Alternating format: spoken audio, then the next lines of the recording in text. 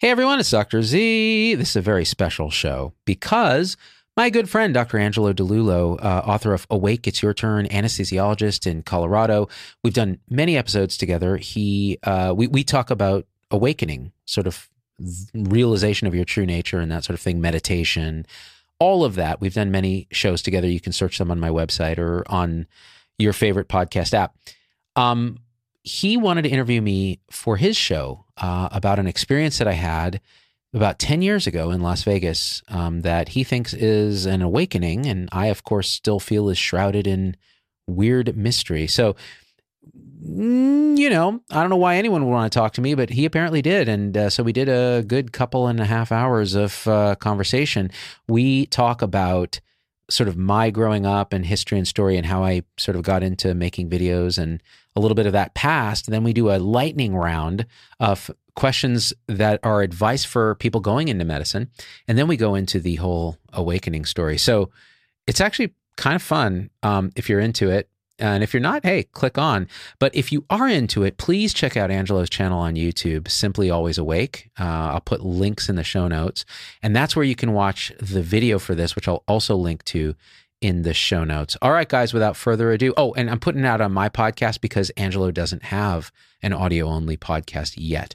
So here it is for the podcast listeners. All right, guys, I love you. Here's the show. So today on the channel, I have a man who needs no introduction. He is talented. He's funny. He's educated, probably overeducated. He's a public figure, and you know and love him as Z-Dog MD. His name is Zubin Damania, and he's so generously and graciously agreed to actually let me interview him. I've known him for approximately a year and a half. We've become good friends. We've done a series of interviews about awakening, and the awakening topic is something that we both share as something we're deeply interested in, spirituality, consciousness, the mind, etc. So I thought it would be a nice treat for everybody who knows Zubin and people who don't to kind of go through a little bit about how he became who he is, how he became a physician, how he became interested in awakening and consciousness, any sort of shifts and insight he's had, how he became Z-Dog MD, and how that's sort of played out in his life and so forth. So I think we're going to kind of go through all that, but I think it might be best to just start with an introduction and just saying hello. What's up, man? Listen, for me, this is like free therapy, Angelo, like with the master. I'm excited to be here. Yeah. I'm Zubin. I met Angelo, like you said, about a year and a half, 2 years ago, and it's just been all downhill ever since into complete emptiness, which is a good thing. When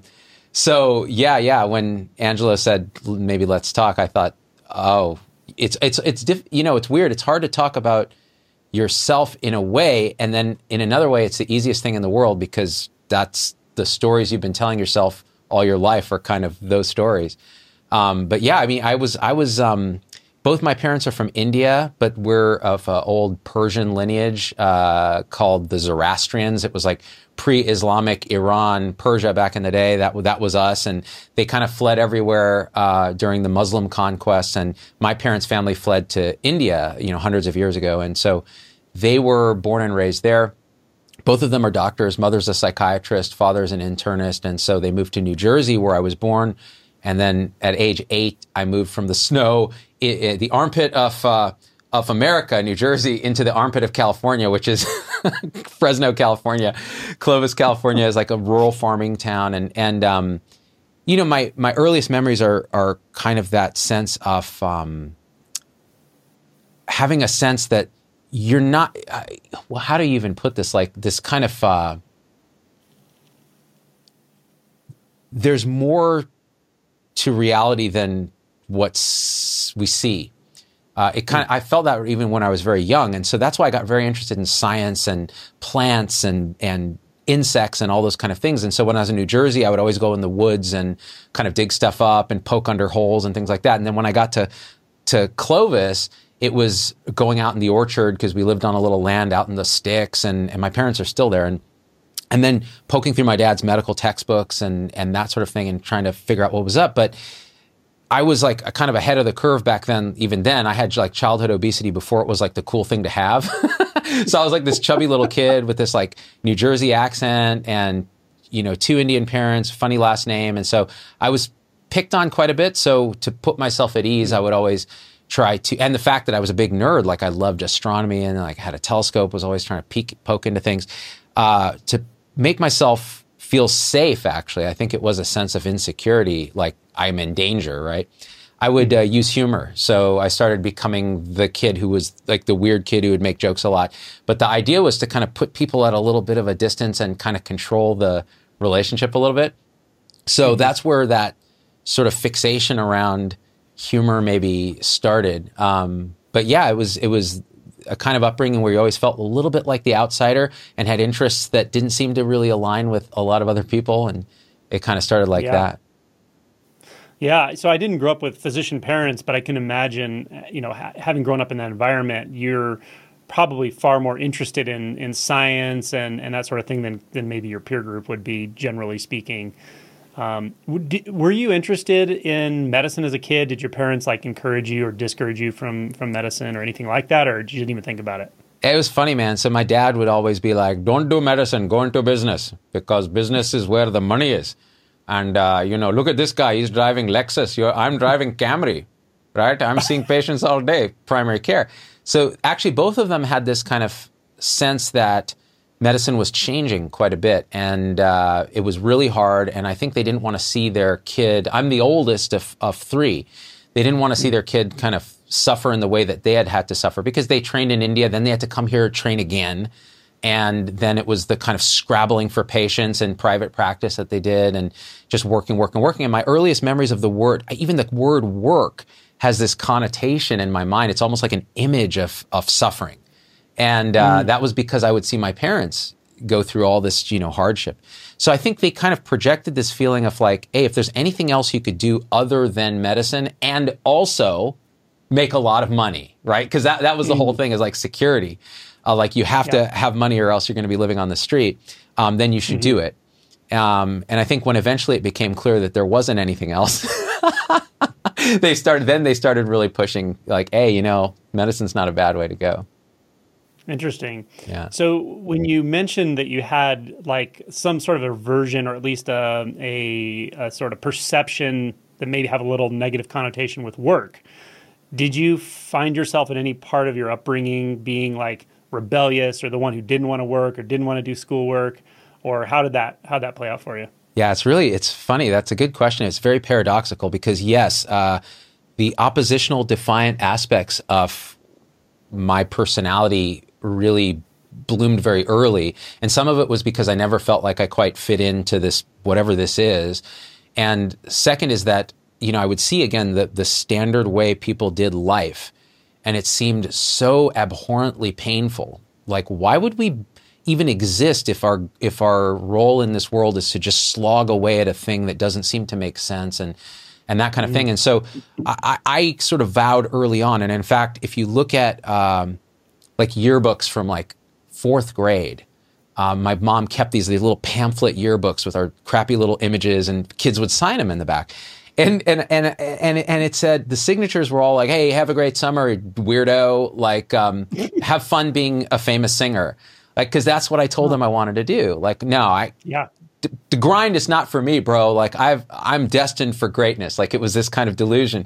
And it was partially a reaction to seeing how my parents played by all the rules, but it was brutal. So I think that did start quite early on, that I had these kind of delusions that there's got to be another way to be in the world that feels more authentic and that manifests as an oppositional, like, I'm going to do the bare minimum to get through school. And it just so happened that public school in those days wasn't that hard. So you could actually do the bare minimum, at least with whatever, luck of genetics I had, that I could do the subjects they were teaching. And it only got harder later when you actually had to apply yourself. Yeah. So a couple of things came up when you were describing that I thought to ask about. One is you mentioned that it was delusional, and I know that's kind of tongue in cheek, but the truth of it is you seem most natural to me when you're performing in certain ways, or you're functioning in the sort of public space like you do. You're a natural at it. So it's amazing to me sometimes that kids actually have the instinct of what they're really going to do or what their talents really are, even though they later like maybe doubt that and try to do something more traditional. But for you, it seemed to have come out anyway, which is cool. That's a funny observation, because I'll tell you, at the time, I wouldn't have thought it was, the word delusion wouldn't have made any sense to me. I would have been like, no, this is what I'm going to do. Like I had a deep instinct that like, whatever the standard thing is that people do when they grow up and go to work, that's not me, and it can't be me. And if it's going to be me, I might as well just check out, because that's just not going to happen. Then later, I'll apply the word delusional because, in the context of everything I know now, that was clearly like, who does that? Like, it doesn't make any sense. But really, what was actually the authentic feeling was probably the kids feeling that, no, it's a path is different. Yeah. Yeah, and I can totally relate to that. The idea that like, if I'm going to grow up, follow the rules the way the model shows me to follow the rules, the way my parents are, like people, and I knew people were miserable. I just could feel it, And so to me, there was nothing less appealing than just following those rules. I didn't get it. And I think you had a sort of inspiring maybe talent for performance or something. I don't think I had any of that. I didn't have anything I felt, which is great, actually. It's perfect, because it was just like a cauldron of misery. There was no other way for me except I had to wake up. But we're not talking about me. So, but I can totally relate to that feeling of this. It's sort of a dysphoria when you just feel like you're narrowed down into this shoehorn of this is what life is. Kind of sucks, but that's okay. It sucks for all of us. Just go along. Go along with the program, right? The other thing that came up for me to ask was, you mentioned the singing thing. I'm going to be a singer. Or you said that the kids would notice that you have this thing about singing. Was singing different for you than comedy? Like you mentioned, the getting people to laugh had a certain function for you initially, maybe, but did those go together, or do you just feel more naturally inclined to sing? Or yeah, it's interesting. In those days, it was that my interest wasn't so much in comedy. My interest was in listening to music, and a lot of pop music, especially in those days. So it was weird. I had these weird existential fears actually when I was a kid. And so I was actually quite scared of the dark, weirdly, even into like 13, 14. When I would go to bed in my own room, because I had my room, I would try to crack the door. And then when that got old, because you're becoming entering your teen years, I would close the door, but I had a radio, like a clock radio at the bedside, that had a countdown snooze function that would play music for 60 minutes. And so I would play a radio station as I went to bed. And so I was just obsessed with pop music. And in those days, it was like, it was the quirkier pop music that, because again, I felt a little oppositional, and I felt like whatever was super popular, well, that just isn't me. It didn't feel quite right. So it was like Men at Work, and like, cause they were like a little, and I remember some kid was like trying to tease me or bully me in school because he's like, you like Men at Work? What are you, like, and he drops the R word and all the other stuff that you can't say anymore. And I was like, there's just something weird about these Australian guys that sing about stuff that I don't even understand. And so singing became a kind of a aspirational thing. Like, wow, wouldn't it be cool to be able to do that? And the comedy thing was more like, oh, that's just what I do to keep from getting my ass kicked, like you just, and in a way, in those days, when I was young, I think the humor thing felt almost like an affliction, like a weirdness, like there's something off with me. That was a word people would use to describe me. He's a weird kid. There's just something not quite right with him. And then being smart on top of that made it even kind of more dangerous socially to kind of embrace those sort of things. All the things that make you a great performer in public or in an adult life, right? I'm sure anyone who's listening to this who does performance for a living, who's a musician professionally, I'm sure they relate to that. I'm sure it made you feel different to just have those kinds of inclination. I think now people are much more, kids are more taught to be accepting of different styles and different interests in other children and stuff like that. But when we were growing up, it wasn't so much like that. No, you were the outlier, right? And now, there's a kind of an baked narcissism to to the society in that, oh, if you have those talents, go on Instagram and you can bypass the circuitry of the machine and become become an influencer and be rich. And so it's almost like a pathological sort of shift in how you look at it. Yeah. It used to be, like you said, it was a liability. Now it's like, oh, you're great, but for all the kind of shallow, wrong reasons. Society has not fixed itself. That's the punchline. Well, the beautiful and strange and sort of tragic thing about ego that we'll end up talking about, and the collective ego, the collective delusion, is it's quite flexible. It's flexible. It's good at hiding. It's the ultimate opportunist, and you see it not only in your own psyche. The more you dig in, the more you'll see it, of course, but you see it in the sort of communal psyche, the social trends and the way, whatever. You see a lot of times in politics. The more polarized politics gets, the more strangely the most extreme sides start acting kind of similar in very strange ways and very fearful and stuff. But anyway, so yeah, it's very interesting about the existential fears as well. One time you and I were having a conversation, you mentioned something and I said, I remember that exact thing happening to me. You said that you were watching TV with the whole family, and all of a sudden, the whole scene of like watching people perform on TV and everybody outside the TV watching the people on the inside of the TV watch, and it just felt completely bizarre and weird. And you like flipped off the TV screen and walked out of the room or something like that. It was one of my earliest memories of horror, of just abject terror, was that we were watching Elvis. And it was my parents were watching on the little square screen. It must have been in the 70s sometime in New Jersey. And something just horrified me of the whole thing, like you said. And I clicked off the TV. And for, I don't know, a couple months, I would not, anytime someone tried to turn on the TV, I would lose my shit and just, and try to turn it off. And my dad was just beside himself. He's like, what's going on with this kid? And I couldn't put my finger on what it was, but it was so terrifying. So these kind of unexplained terrors.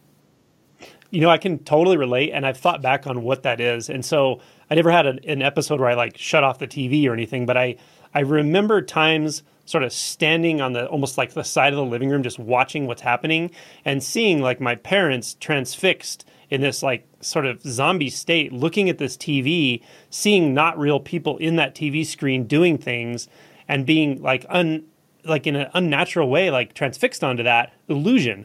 And now I look at it, I'm like, oh, that's the outward reflection of the ego. We're looking at the internal movie screen of our mind all day long. That's why it's so easy for screens to capture our attention, because it very much reflects our internal world, which is a false world. The world of separation, the world of me and my problems and relational, experiences with what feels like everything separate from me. And so we've externalized our ego into everything, right? Screens and social media. It's really fascinating. And looking back, I think that's what was so weird about it for me, but I would have never been able to articulate that. I could just feel it. There's something bizarre going on here, That's fascinating. I think I resonate with that quite a bit. And especially looking at social media now, like you said, it is this external progression of our internal screen and kind of the structure of consciousness just made explicit. So our left hemisphere can really see it and understand it. And it's always there. And it's very disconcerting when you're, especially when you're young and you're not conditioned as much. Yeah. Yeah. If you think of like certain, say, Instagram models or whatever, where it's endless numbers of selfies, right? That's actually a function of the brain. It's a function of the default mode network. It's the theory of mind, where you can actually picture yourself from the outside, and you're doing that internally, like imagining how you're looking all the time. And you're like, oh, well, that's what's going on inwardly. Let me just reproduce that on the outside world for everyone else to see. And never, right? I mean, throughout human history, we've not really been able to do that at scale unless you have artistic talent. You can do a self-portrait or something. Now it's like weaponized everywhere. You can just absolutely do it. You're right. It's like almost like a default mode network by proxy, where you've made it explicit what you're seeing in the internal. Ooh, man. Yeah. Interesting. We're externalized.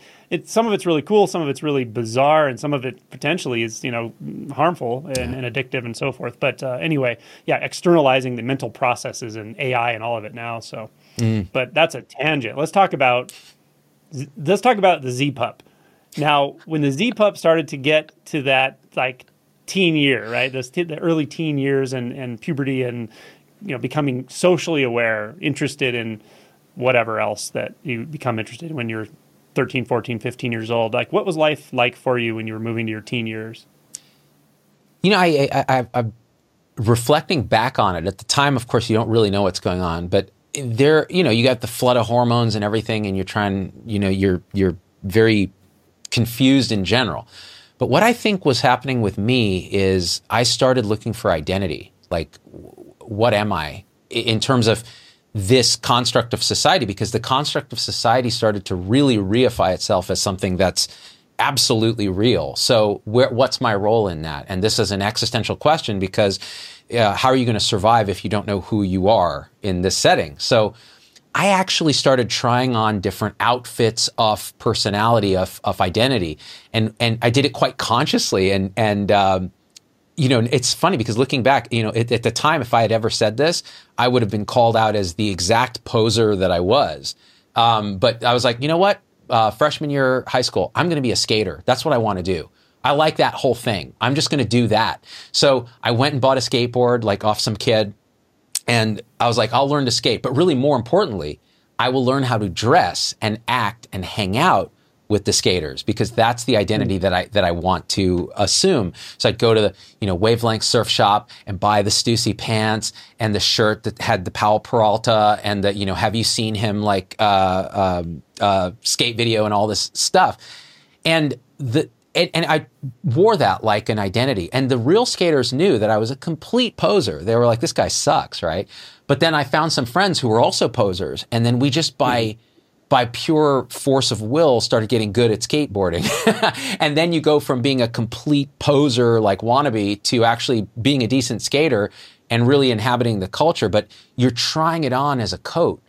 And then when that coat feels not right, then you try a different coat on. Like, oh, you know what? I want to play guitar because I really love music. Maybe I'll do that. But I'm going to go with all the trappings of the guy who plays electric guitar. And so you try that coat on. And again, it's all this kind of desperate attempt to find a niche in the social sort of hierarchy, the social pecking order, when, you know, you're a short little fat kid. Although I'd lost weight at that point, really didn't fit in and had interests that were not like, I still to this day don't know what football is. I don't even know what it is. Like, I couldn't tell you the rules. Like, and that was devastating when you grow up in a, you know, farming town where like sports and even our high school was all about sports and all that. So I had to find a thing that would provide a sense of safety, security, and identity. Yeah. No, I can totally relate to that as well. I mean, I did a couple sports here and there, but I was never really like great at it. I never was passionate about it, and I don't fully understand a lot of sports myself. But what I don't understand is when you suddenly find yourself in a group of men and they're talking about the game that happened last night, and they're like, "What do you think of the game?" And I'm going, "Okay, what sport could they even be talking about? What season is it? Is there a Super Bowl? Did the World Series just happen?" I never know what the heck people are talking about, you know. But so I can totally relate to that. The other thing that's fascinating about that, trying on different identities, I think of a few things. Like, one is very distinctly, it was so interesting. I was a manager of a Domino's pizza store 25 years ago, somewhere in Colorado. And one of my drivers was this like 16-year-old kid. And I remember and we were in a kind of a rural place, and he would come in, he was always like cowboy. He had a chew, can circle in the back pocket. He had Wranglers, he had cowboy boots, he had a cowboy hat. Come in, change into his Domino's uniform, and then leave. And I swear he walked like a cowboy, talked like a cowboy. I figured this kid just grew up on a farm somewhere, and that's all he did, and that's all he knew. And, you know, I knew this kid like that for like 6 months, and all of a sudden one day he came in, he was a gangster rapper. Like, talking different, hat crooked, just dressed completely, I mean, like overnight. It wasn't like a slow transition. I was like, that's what teenagers do. They just try on different. You know, I was like, I was like, okay, I'm not going to tease him because it was so abrupt and so like, whoa, you know. But then again, who's really full of crap? The people who actually have solidified their identities and believe their identities, or the teenagers that's just like, okay, well, let me just try to fit in and try this one and try that one, knowing that they're kind of not that real anyway. So they're probably more authentic maybe than once the identity is actually solidified. So yeah, but you know what I'm saying? Like, that's fascinating. Yeah, that abrupt shift, that's what people would have seen in me. They would have been like, what? He like in 8th grade, he was this kid, and now he's this kid? Like overnight? Like, what happened in the summer? You know, it's this kind of, you know, So you actually worked at Domino's as a manager. Like, was that pre-Noid or intra-Noid era of Domino's? It was actually just after the Noid was retired, and we were all really sad about it. Do you know why the Noid was retired? No. It's a crazy story. I didn't know this until I read it on Wikipedia like in the last year. It was always a freaking mystery. Why would they get rid of the Noid? He was so cool. Everyone liked him. He was a cool character. He was funny. But the reason was there was a guy whose last name was Noid, and he got like obsessed with the Noid or something, and he either killed himself or he killed someone. Like he committed some violent crimes. And so Domino's corporate was like, man, I guess we got to just drop the Noid. You know, this Noid guy went berserko. Anyways, it's some strange thing like that. But see, I would have used the Office Space defense there. I would have said, wait, why should we change our name? He's the one that sucks. You know what I mean? Totally. The Michael Bolton. So we had this store, and we found this old Noid costume in the back. And the like area supervisor's like, well, you can't use that anymore. It's not Domino's corporate. And we're like, pfft. So we'd get it out and we'd play it. We'd like go out in the street. I would give the craziest kid in my store, like the one kid who loved to perform. He's like, I want to get that Noid costume on, man. I'd send him out on the street and he'd be running around the street, like pretending he's jumping in front of cars, like really crazy stuff. But it was so funny. And of course, we didn't have phones back then, so we couldn't record it. But it would have been awesome to. Oh man! But it was fun. So we had this huge full-size Noid costume we played in. So you were living the dream, man. Dude, it's fun. You know. Did you ever when you were a teenager? Did you ever work in any kind of restaurant situation in high school? Or anything? My parents wouldn't let me because they assumed that I needed all my brain width to do school, which I actually was sitting around on my ass most of the time.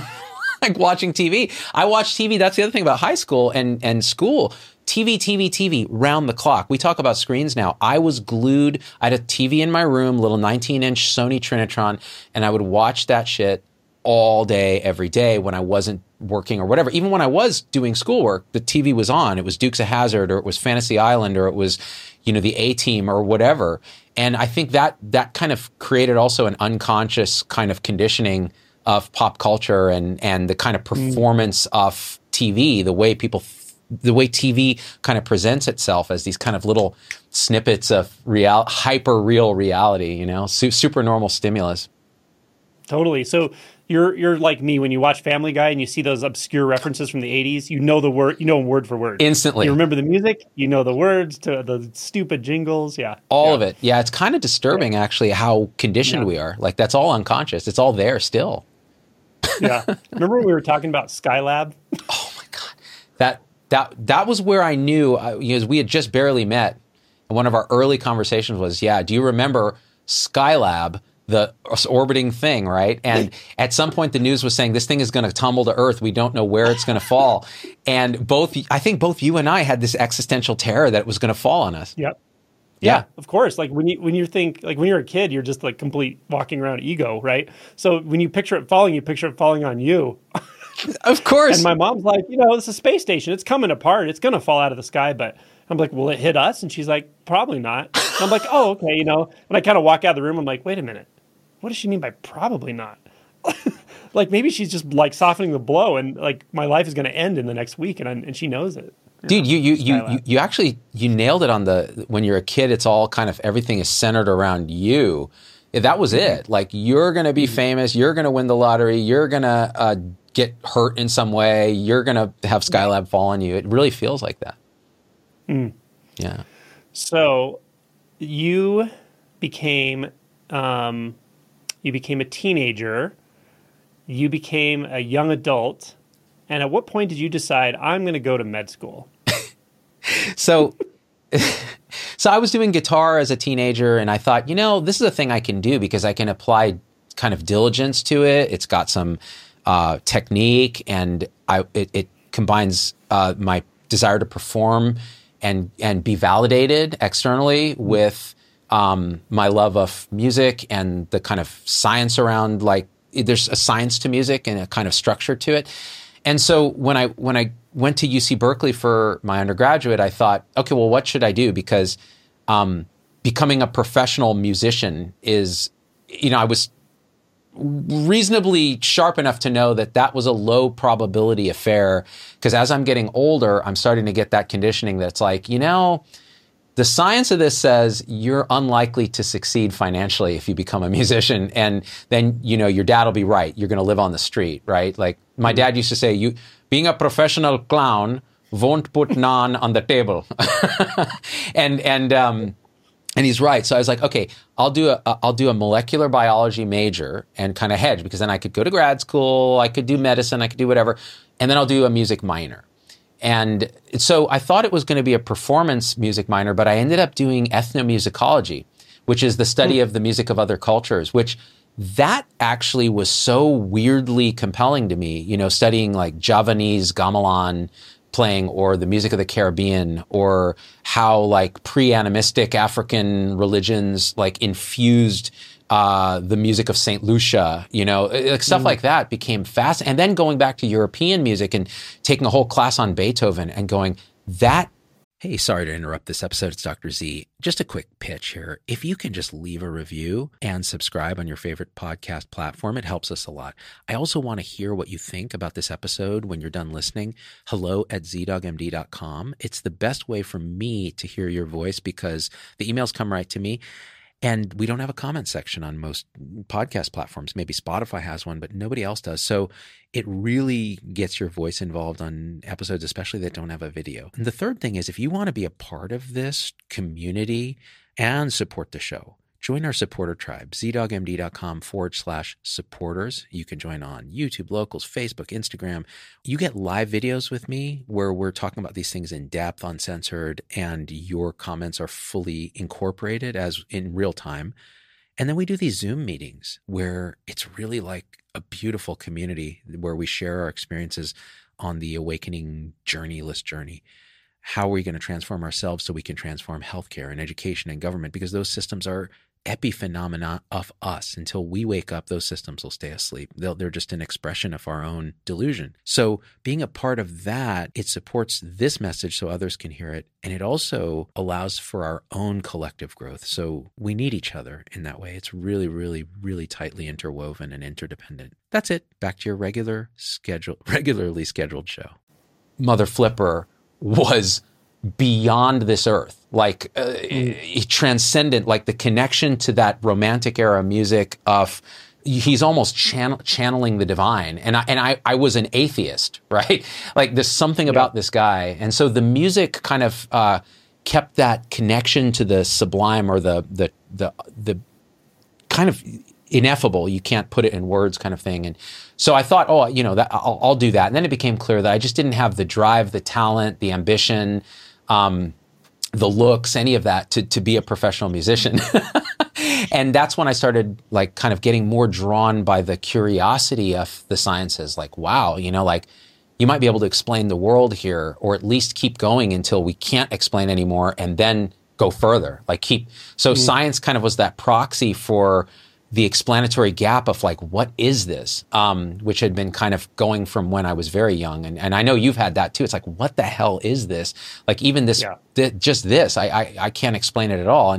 And yet there was, so you're like, oh, science. Yeah, of course. Consciousness just emerges from the complexity of the brain. Let's figure out how that happens. And that was like a huge drive. So I thought I'd go into medicine and kind of, dive into that. And I was always like, but I won't be like my parents. I'm not going to do primary care. I'm not going to do psych. I'm not going to be miserable like my parents. I'm going to find the hack, the cheat code to do it and just be super happy, So that was me coming out of college.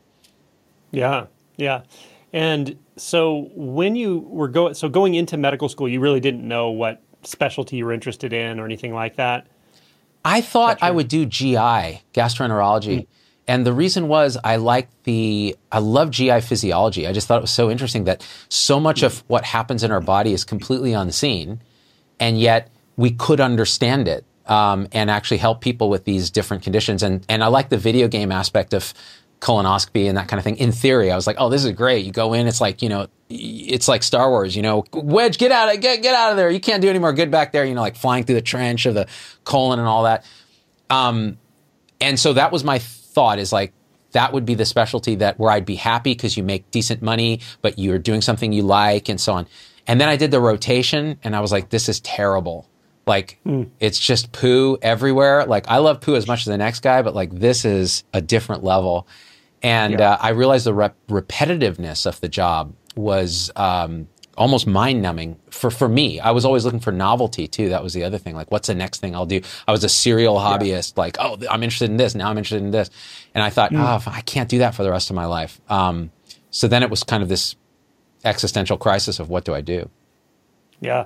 I don't know if I ever told you I was a GI tech for about 5 years, like kind of a GI lab manager for about 5 years before med school. Like Domino's, but with poo. Yeah. Yeah, exactly. I literally went directly from Domino's to the GI lab. That was my career transition. Did you have a mascot called the Roid? We should have. Low-hanging fruit. Yeah. Freaking awesome. No, that's good.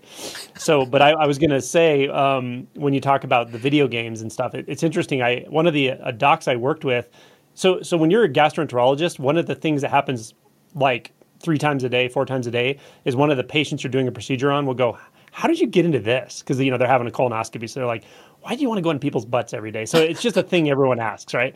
And one of the docs used to always say the same thing. He'd just go, I was just always good at video games.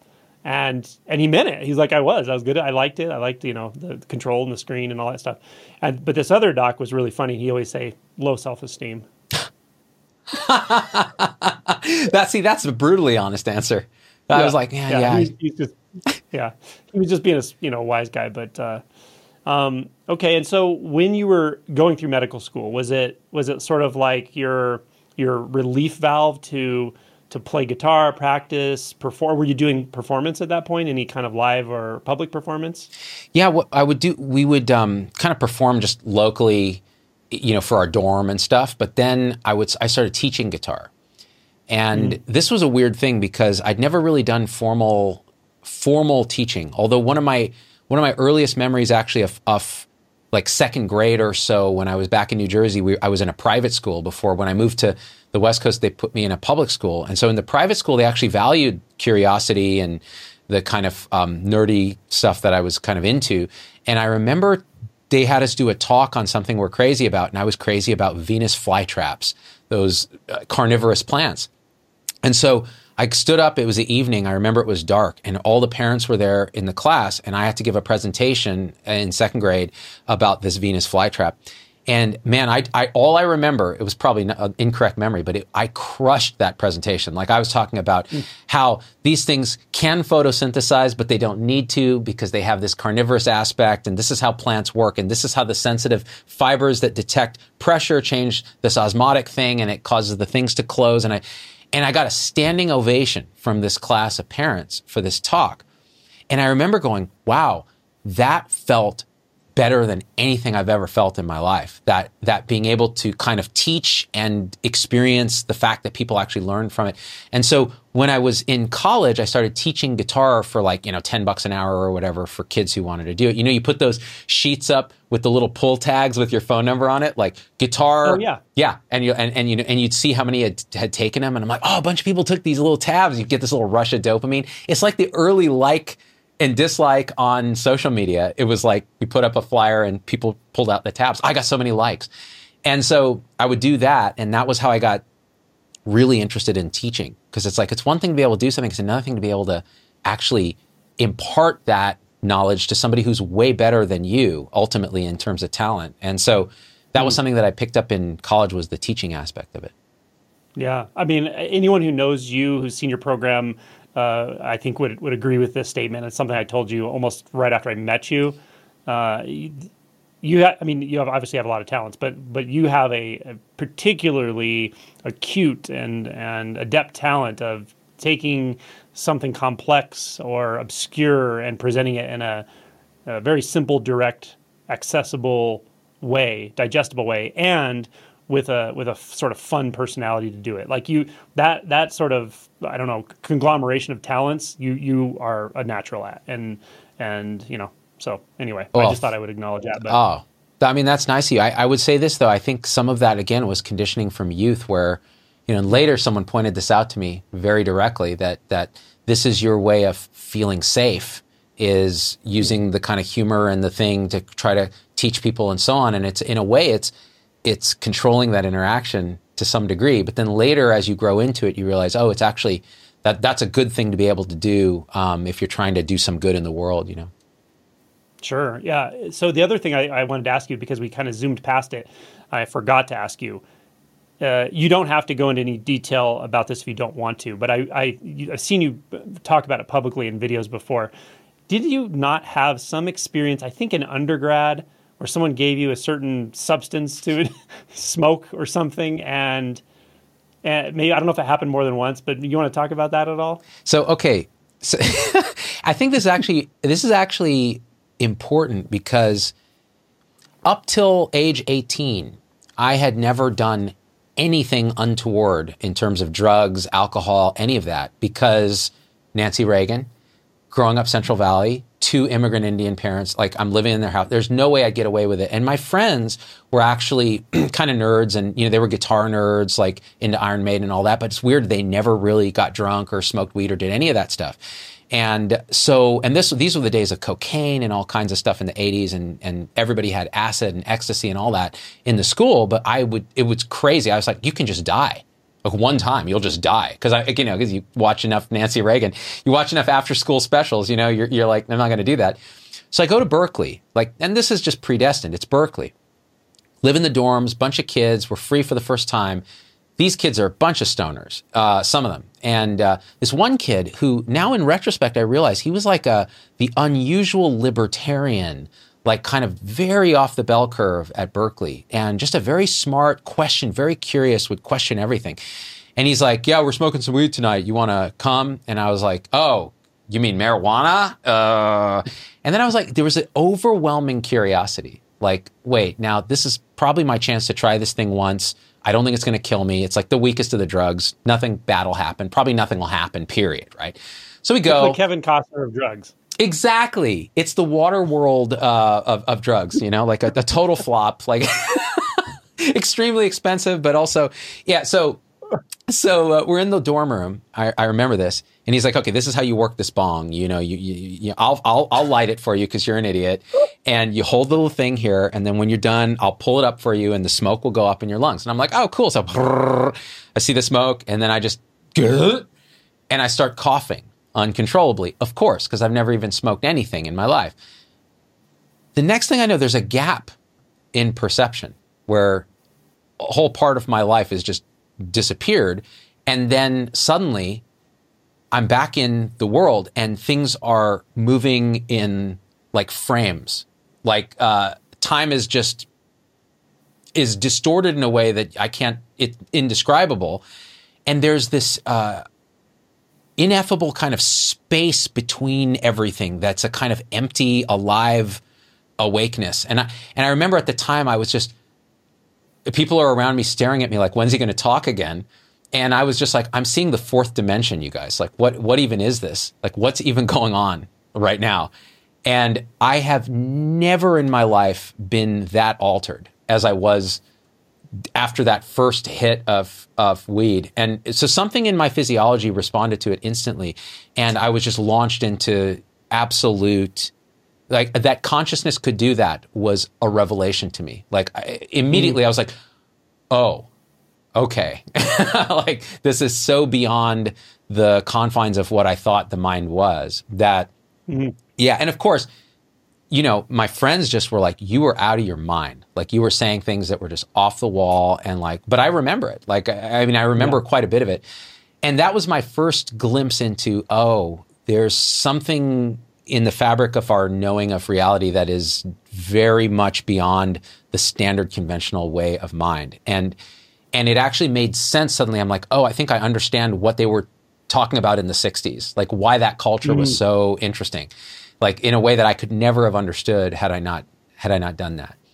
And so that was kind of the crack. And then later in college, I dabbled in LSD and psilocybin mushrooms, and again the same thing, just a different level of like, what is, wow, ineffable. I can't describe it, but something realer than real. It felt like.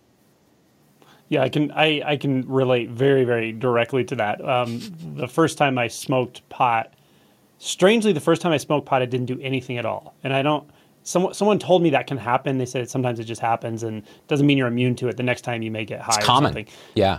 Yeah. So I remember really just not feeling anything. The second time I smoked it, it was exactly what you described, where it was like, the way I remember it was like in story blocks. Like all of a sudden what I felt like a solid reality of me came apart into story blocks and frames. And the space between the frames, so to speak, was ineffable. It was like, whoa, whoa, whoa, whoa. Okay, what this? It was awesome. I loved it. I thought this was super cool. Me too. It was very peaceful. There was no dysphoria with it. And then very quickly after that, anytime I tried to smoke pot, it turned into something other than that. It was very uncomfortable, paranoia. Like you could say, like the emotion blocks came to the surface or something, and I didn't know what that was or whatever. But yeah, that was like almost a one-time experience for me. However, with like LSD, it was different. The first time I took LSD, it was that gap was the whole thing was a gap. There was nothing left. Like it was like a 3-hour gap of nothingness, and I can't even tell you how it felt. There was no self-reflection for quite a while. Afterwards, it was like, whoa, okay, damn, But also, some of my instinct told me like I don't need to find this in drugs anymore. Not that I didn't try a little bit, but yeah. It was kind of knowing that like. Whatever this is, it's not something that's being caused by the drug. A drug can't do that. It's got to already be that way. It was so real, it has to already be that way. The drug did something to my brain or something, Anyway, that's actually cool. that's a powerful point. A microgram quantity of LSD, like this is a homeopathic dose of a drug, can alter your reality so fundamentally in a way that it feels realer than real. And that there's something underlying that. And that became clear. It was like a pointer where you get a peek behind the veil of reality and go, oh, that's there. And it never leaves you. It's kind of like it generates a kind of a faith. But it was the same with me. I was like, this is not a thing for me. And part of the reason was, and I can only understand this in retrospect, when you said weed later became more dysphoric and so on, same thing for me. What would happen is I think the ego started to co-opt the experience of the drug experience and be like, oh, I'm going to have a drug experience now and it's going to be great and it's going to relieve this suffering that I have during the day, of whether it's boredom, suffering, or anxiety or whatever, and I'm going to project into this space. And then what would happen is the state of the drug would then allow ego to reflect on itself. And there was a lot of like this self-hatred and like, man, I really am a piece of shit. Like, God, what is this guy that walks around thinking he's this? And it just became so unpleasant that I was like, this is not a thing for me to do. Yeah. It felt kind of to me like that, that sometime in childhood when you started getting those experiences of dysphoria, existential fear, something, it felt like that, but like solidified and more like 10 times and right in the middle of your head. Like you can't get out of it. And you're like, Jesus, So it's very interesting reflecting back on it because it wasn't something bad the drug did to me. It was, for whatever reason, the set of conditions, which in that case was a drug, was able to actually show me how dysfunctional, pervasive, heavy, and dense the ego actually is and how goddamn uncomfortable it is. So as bad as it felt, it was probably just as important as the other breakthrough type experiences as far as insight is concerned, I would say. I agree. I agree. Yeah, it shows you something about the nature of your mind where you're like, oh, yeah. So I have one more question, then we're going to go into the bonus round. Then we're going to jump back into all this cool spiritual awakening type stuff. So the last question of this section is, coming out of those experiences, the sort of drug experiences or whatever, marijuana experience, and then maybe some hallucinogens with the openings and the frame coming apart a little bit and all that sort of thing.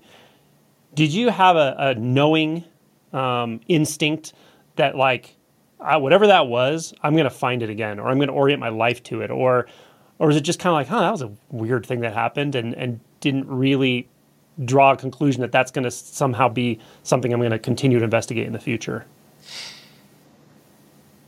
Yeah, I haven't really thought about this in years. I would say it was such a compelling experience that it was so life-changing. Like it changes the direction of your life in the sense that everything you thought was real actually is now on some shaky ground. You're like, wait.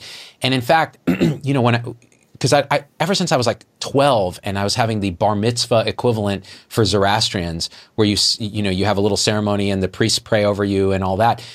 And I had the kind of persistence of a kind of magical thinking that if I just pray, this benevolent God will do things for me and so on. And that started to dissolve, 12, 13 years old. I had been, what a self-described atheist. Well, there isn't really a God like that. but there was always an assumption that, but then what is it? Like, is it just dead matter? Like, I don't understand what this is. And after the experiences in college, it was clear that there's something transcendent of reality that the mind can't, in our current conformation of conditioned mind, can't touch. And so it just became an article of like a deep knowing that there's something there, but it never became concrete in a way where I said, this is something that I'm going to come back to, or this is something that's going to happen. It was just like, I got to get my shit together. What am I going to do with my life? It was like those kind of things had manifest, but there was a deep discomfort, like a deep dissatisfaction that started to stick and never left. That was just like, okay, something's really wrong with, there's nothing that makes me happy for very long. And why is that? I'm always looking for the next thing. My friends called me a professional misanthrope. Like I was just constantly, doesn't matter what happened. I was just like, yeah, but you know what's going to happen next? This shit's going to hit the fan. And it was always that kind of thing. And I think deep at the heart, I knew, I was like, yeah, but there's something transcendent of all that. I don't know what it is, but I've touched into it. And in those moments where I felt it, it's like realer than anything. So, but yeah, it didn't become concrete in that way where I was like, oh, I'm coming back to this. Yeah. Yeah. And just to point out to anyone watching this, you and I have pointed this out in our talks several times. I pointed out frequently, and that is what you just described. You gave voice to that just discomfort, angst, dysphoria of being a human, and even though you're doing all the things you're supposed to do, you come from a good family, you're in med school, and yet if you're honest with yourself, even if maybe you don't talk about it or you do talk about it, but something still is quite not right. That, as uncomfortable as that is, and that can be scary to even hear another person say that for the first time, because it reflects your own experience that you might be hiding from yourself. But to actually embrace that and see it as true, as that you're actually feeling that way, is really important. And it's okay. It's not only okay, it's really the first step to realization, in my opinion. Because without that, you're really in la la land. I only in retrospect can I agree with that. I think at the time, if I felt like that, I would say my ego would reflect on itself and say, "You're an ungrateful piece of crap. Like you have all the things."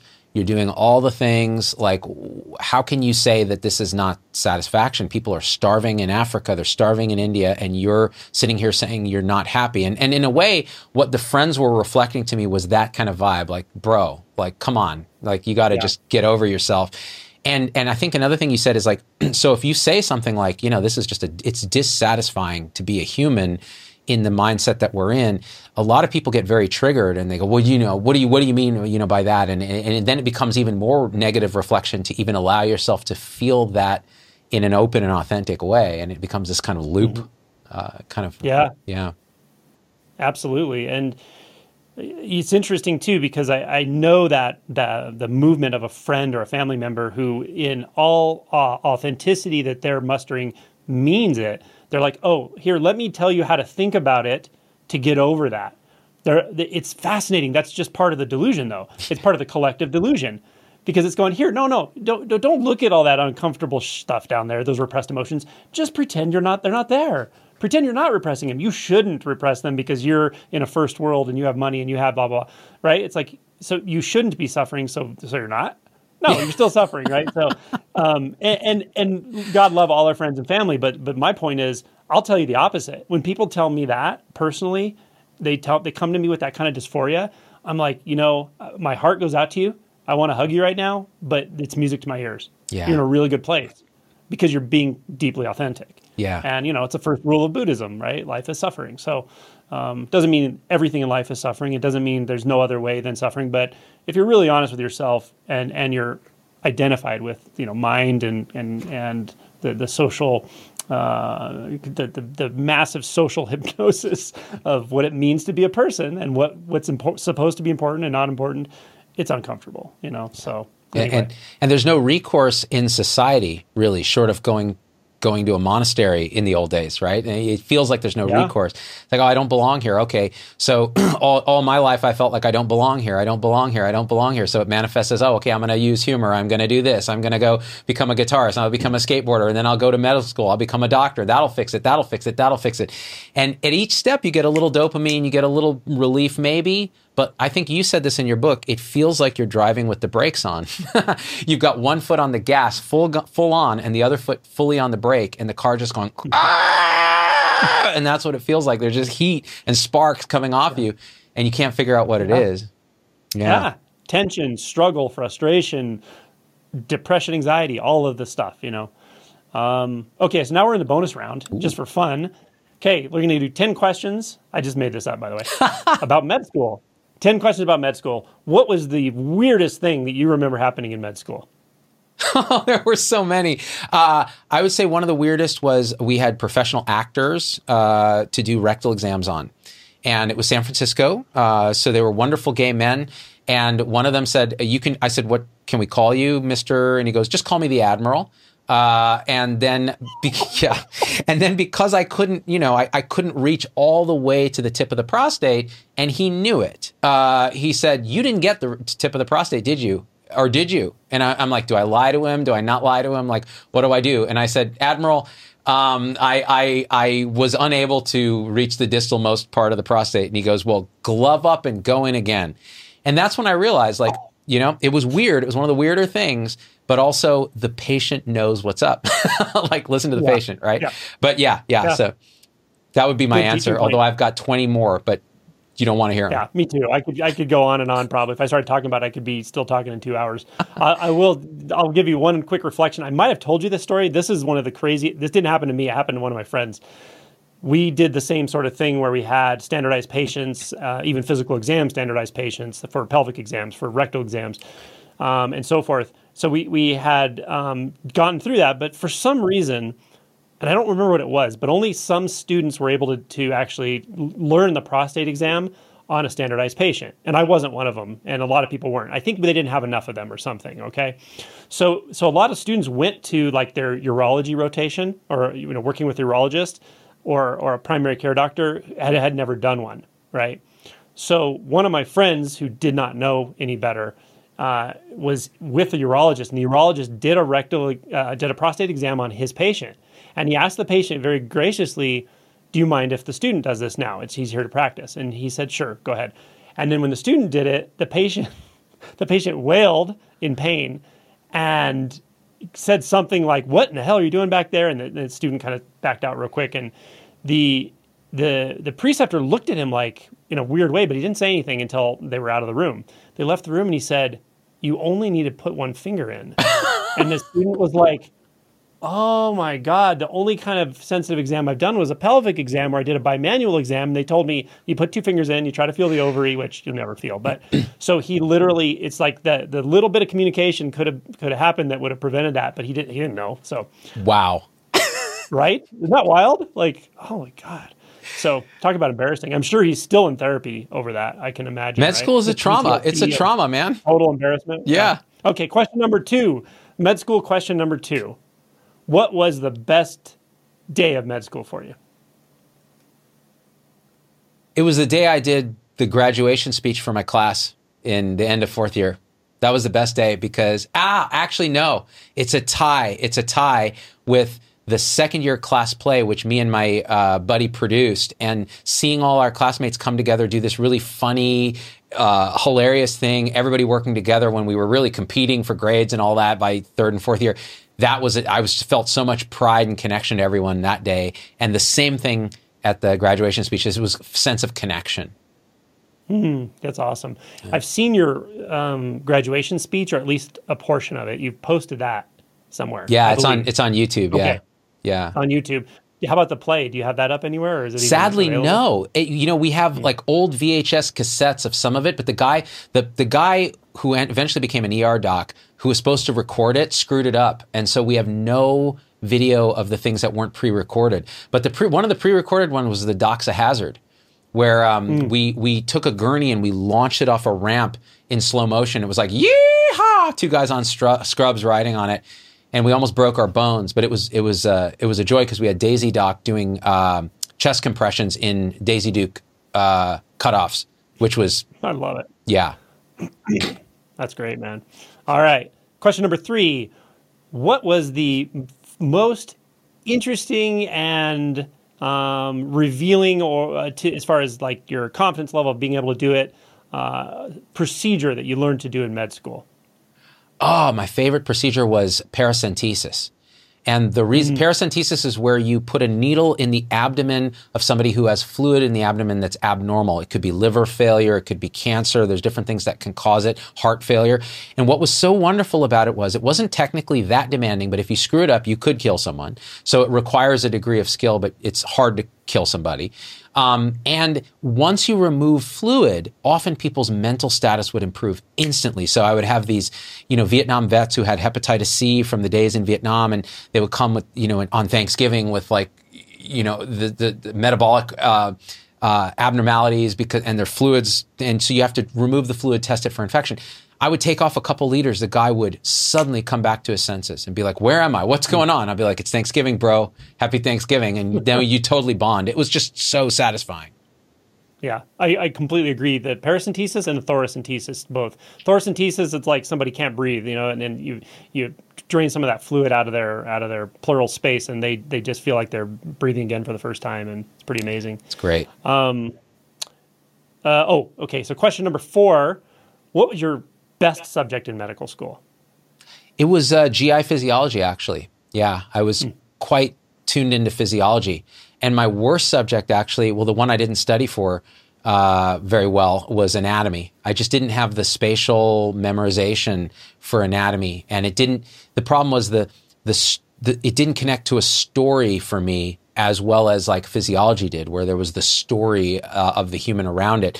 With anatomy, it felt very kind of like the left brain had taken things and categorized them and made them explicit, but they didn't connect in some way. And that's what I think I struggled with. Awesome. So that's 5 questions. You answered the 5th question I was going to ask. Number 6, what was your favorite rotation in 3rd year med school? In 3rd year, if I'm being honest, it would have been psych, actually. Yeah, psych was awesome because it was inpatient psychiatry, Langley Porter Medical Center, UCSF, the sickest of the sick. I mean, these people were really ill, and yet you could feel the underlying humanity was there. They were trapped in their mind structures. And there was one guy who was like a 60-something-year-old guy. This was in the 90s, so I don't know if I'm violating HIPAA, but there's no names anymore, and I'm sure he's deceased. But he had obsessive-compulsive disorder that was so severe that it was debilitating him. And they had notes from the 60s from his psychotherapist in his chart where you could see how they kind of managed it in the days prior to medication. And this guy would say things like, because we tell him, just go ahead and make explicit whatever your thoughts are, your intrusive thoughts, whatever, when we were interviewing him. And he would say things like, to me, like I'm like a, 23-year-old, whatever, medical student. He'd be like, I'm thinking about you right now and your penis. And I'd be like, of course you are, sir. Of course you are. So, stuff like that. But it was just a really deep dive into how the psyche can really torture us, when things go wrong. Yeah, absolutely. I would say exactly the same thing. My psychiatry rotation was my favorite in med school. I did it at the state psychiatric hospital on maximum security by request, but it was the same thing. It was just massive amounts of psychopathology or pathophysiology that's based on mental illness, but with also sometimes a criminal element, but not always. The interesting thing about it that I found was how just like me or you, the patients really were for the most part. Really, you put somebody, and my heart really just went out to a lot of these guys, right? They were all men where I was, and you take someone who grows up in an abusive environment, never has a good role model, and maybe all of their role models are actually abusive to them. Ends up with a head injury somewhere along the lines. They have impulse control, probably has learning disabilities, and they're just magnified by low socioeconomic status and abuse. Then they end up, homeless to various degrees, even in young ages. Then they're end up in trouble with the law. They get beat up by the police. They end up in and out of institutions. And then on top of all that, they have bipolar disorder or schizophrenia. How in the world is that person could ever be expected to live and function in a normal life? They have no internal structure of organization around relationship and work ethic and problem solving. And yet, at the core of them, they were sweet people. Very genuine, sweet, many of them very sensitive people. And was very interesting in that environment is they actually functioned pretty well in that environment because there was so much structure. Yeah. They had this, my attending was a psychiatrist, and he was a forensic psychiatrist. He had to go to court a lot and stuff. He was more hands-off. He did the meds and things like that. But there was a woman there who was this petite little psychologist, and her job was to structure all of the reward system there and the whole environment. She was so good at it. And they actually did really, really well. And they're just good people. I played chess with them. They'd kick my ass. The stories they would tell were just fascinating and tragic. But I loved my psych rotation as well. It was just, it was really something to be able to share that with people. Yeah. I wonder, because we both share this same realization that the psychiatry thing was our favorite rotation. It's interesting that neither one of us drifted into psych. I didn't see myself doing it as a career. My mother's a psychiatrist too, and I just didn't see it. Yeah. But it is interesting. I would sit there and talk to the patients, and I can't tell any details here, but I remember one guy in particular, a young dude, and I sat down and just talked to him and really went through what happened, how he got there, what's been going on in his life, and he told me, he's like, man, he said, actually he told me this before I left. He said, I want to just tell you something, you're different than these guys. He goes, you really care about us, and I can tell. Wow. Wow. And I was like, wow, because I knew my attending, my preceptor, I knew he cared about them, but he was pretty hands off and stuff. And even my attending told me, he said, it's interesting the relationship you have with these patients. He said, you're not doing psychiatry though, you're doing psychology. You're therapy wise, So that was kind of my takeaway is I wouldn't have wanted to necessarily do the drug side of it only. Right. And that I liked talking to the people and sharing, their stories and their challenges in life and just connecting and offering compassion, really. It's funny. That's what my mom tells me she liked about psychiatry. She would do the meds just because she had to, but it was really the sitting for an hour. And in those days you could do that with the patients and knowing their stories. Yeah. And she had patients for years and years, 30 years. Yeah, it felt like a privilege just to interact with people like that, to be honest. Absolutely. I mean, they're there at their most vulnerable, and they're letting you be there, and it's this beautiful dyad, and yeah. Okay, and so what is question number 7? What was your least favorite rotation? OB-GYN. Just joking. I thought you were reading my mind because I know you have ESP, Angelo. It was OB-GYN, and the reason is, it was my first rotation, and it was San Francisco General Hospital. And I may have told this story publicly, but it was traumatic. It was the first time I had to take 24-hour call. It was actually 36-hour call. And as a medical student, I'm a third-year medical student. I still didn't really know how to do a physical exam. I was still scared of the lady parts. And the patients it was a county hospital, and there were patients that it was just these patients needed people. And then they throw me in there, and I'm like, oh my God, all I would do is try to just connect with them, but I didn't have the skill set in OB-GYN to help them on that level. Delivering babies, I remember the resident was saying, just put a little gentle traction on the umbilical cord, and he goes, okay, I'm like this, and he goes, yeah, just keep going, maybe a little more, and the cord avulsed on this, poor lady, and that means it snapped off the placenta, and the placenta retracted back in, and they had to go digging around, and she was screaming in pain, and I'm like, this is not why I went into medical school to torture people. It feels terrible. I had a real existential crisis where I was like, medicine is not for me. I would look at the janitors. This is when I got really depressed, actually, third year. I'd look at the janitors and go, those guys have a good job. It's a 9 to 5. They know what's expected of them. It's structured. It isn't all open-ended. No one dies if they don't clean the floor, and they seem happy. It was bad. Mm. Yeah. That avulsed cord, that's like the nightmare of a med student, isn't it? And you just, not like you did anything wrong, it just happens on occasion, but boy, just the fact that you're right there, it just makes, I know that guilt feeling and that second guessing yourself and just going, oh my God, what happened, and yeah, it's the worst. It's the worst. Yeah. So we have 3 questions left? Okay. Yeah, you were at 7, yeah. Maybe 2 left. Okay. So question number 8. What, if you were to do it over again with medical school, what specialty would you go into, or if it's not the same one? I would do hospice palliative care, honestly. Yeah, I think with what I know now, that's where I would do the most good, because it's exactly what we were talking about. You get to know people's stories, you honor them, you witness suffering, you help with suffering, you witness the end of life, and you treat it as important as the beginning of life or the middle of life. And so that would be, being the enemies of suffering, I think, is what I call them. That's what I would probably do. Yeah. Awesome. Would you do something different? I would probably not. Yeah. I think it was a good choice for me. It worked out really well. Yeah. The other things I would consider like interventional cardiology, maybe psychiatry, maybe if it was the right job and position. Yeah. All right. So I actually have 3 more questions because I just thought of some great questions that actually your viewers would probably like to hear you answer. So for anyone who's watching this, who is pre-med and actually getting ready to start, they've already decided they're going to medical school, they've done their MCATs or whatever. What piece of advice would you give someone who says, hey, I'm going to start med school, in July 1st or whenever it is?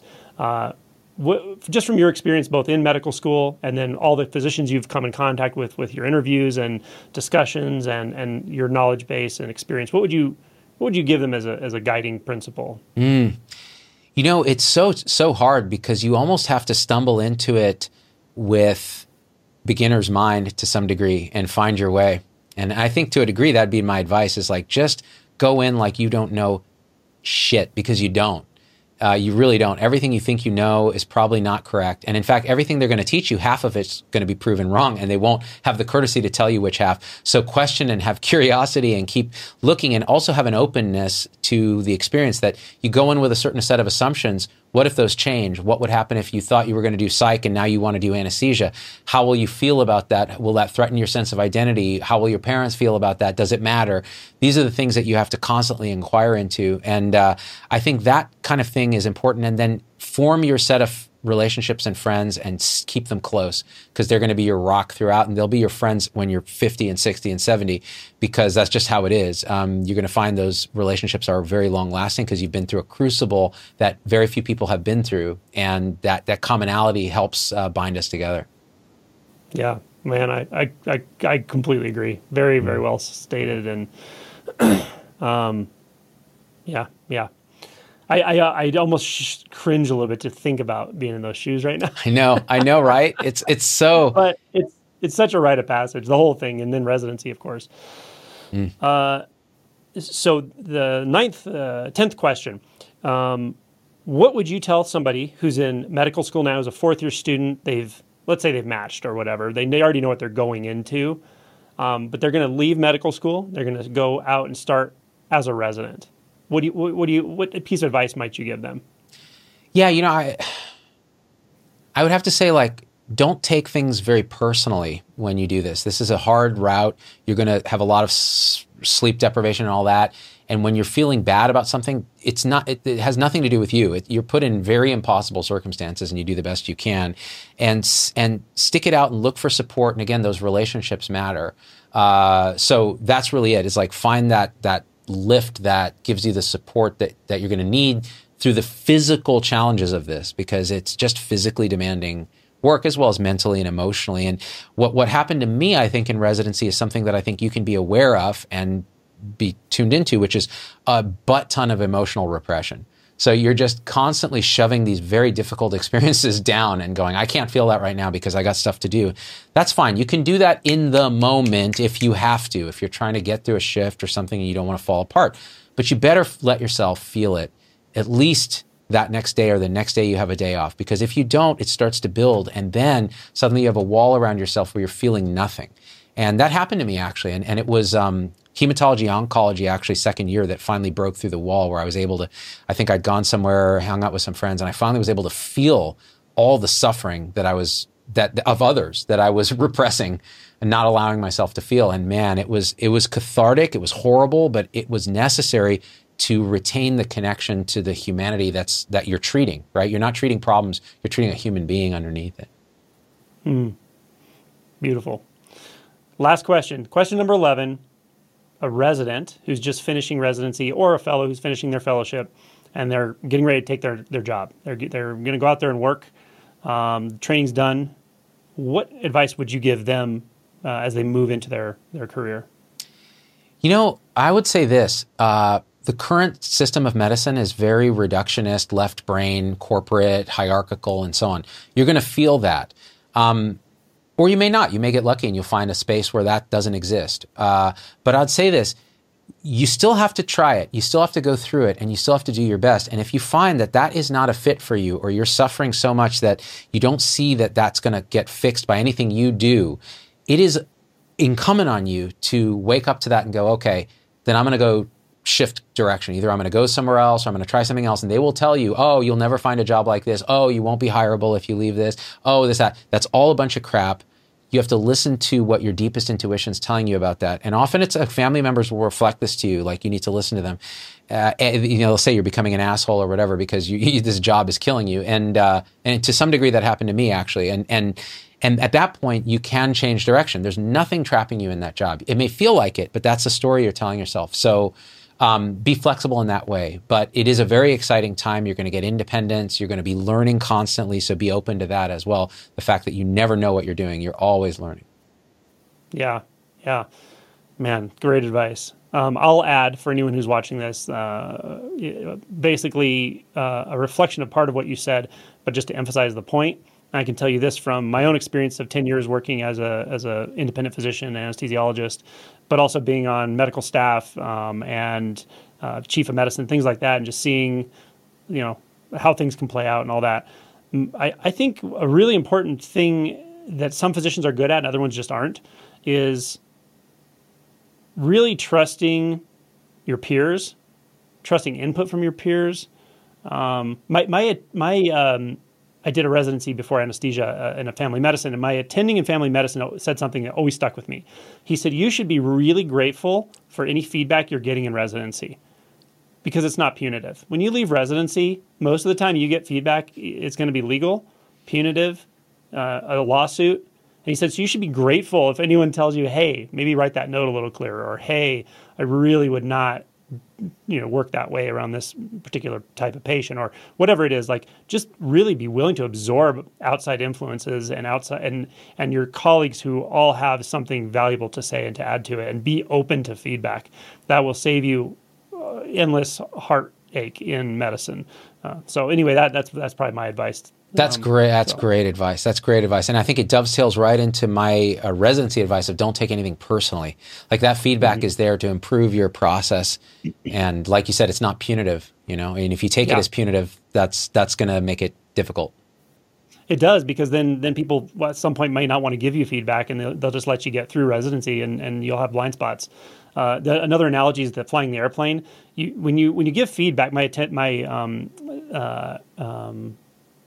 the residency director would say this as well in family medicine. He'd say, I like to give feedback like when you're flying a plane, you're watching all the instruments, you want to get constant feedback from all the instruments.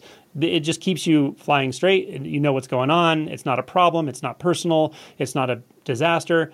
What you don't want to do is put a paper bag over your head and let the plane fly itself for 25 minutes, not paying attention to any feedback, and then pull the bag out and see that you're headed for the ground at ungodly speed and you're 1,000 feet off the ground. That's not the kind of feedback you want. You want frequent, simple feedback, and being open to it and adjusting as you go. It's simple, Anyway. That's great. So that's the end of the bonus round. Thanks for playing. So let's maybe fast forward just a little bit, but fill in anything you think we might have skipped over. But, you're an attending physician. You're working at a teaching hospital. You're an internal medicine doc. You're working with residents and students, and probably have some of your own patients and so forth. When did things start feeling to you like my career is going to take a pivot here? Or when did the sort of performance type stuff and that start to take precedent in your career? Yeah, so I probably started my formal career at Stanford as a hospitalist at age 30. It was also the year I got married. It was also it was quite a momentous change because it's another decade of life and all that. And so I went in with very wide-eyed optimism, and it was rewarded with actual reality. We had time to spend with our patients. We had a team of residents, medical students, sub-interns, the whole thing. Case management, social work, physical therapy, occupational therapy, all the specialists that you consult with. you felt like, there's this thing in Hinduism, Indra's net or Indra's jewels, where it's just everything is connected, and in every jewel, in every person, you see reflected every other person. That's what it felt like doing, and I can only now kind of put it in that perspective, but it just felt so connected.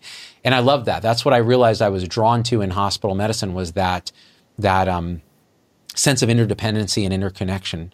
It's like what you were saying earlier. You have this sort of peer feedback that's kind of near real time, and everything kind of pulses with this connection.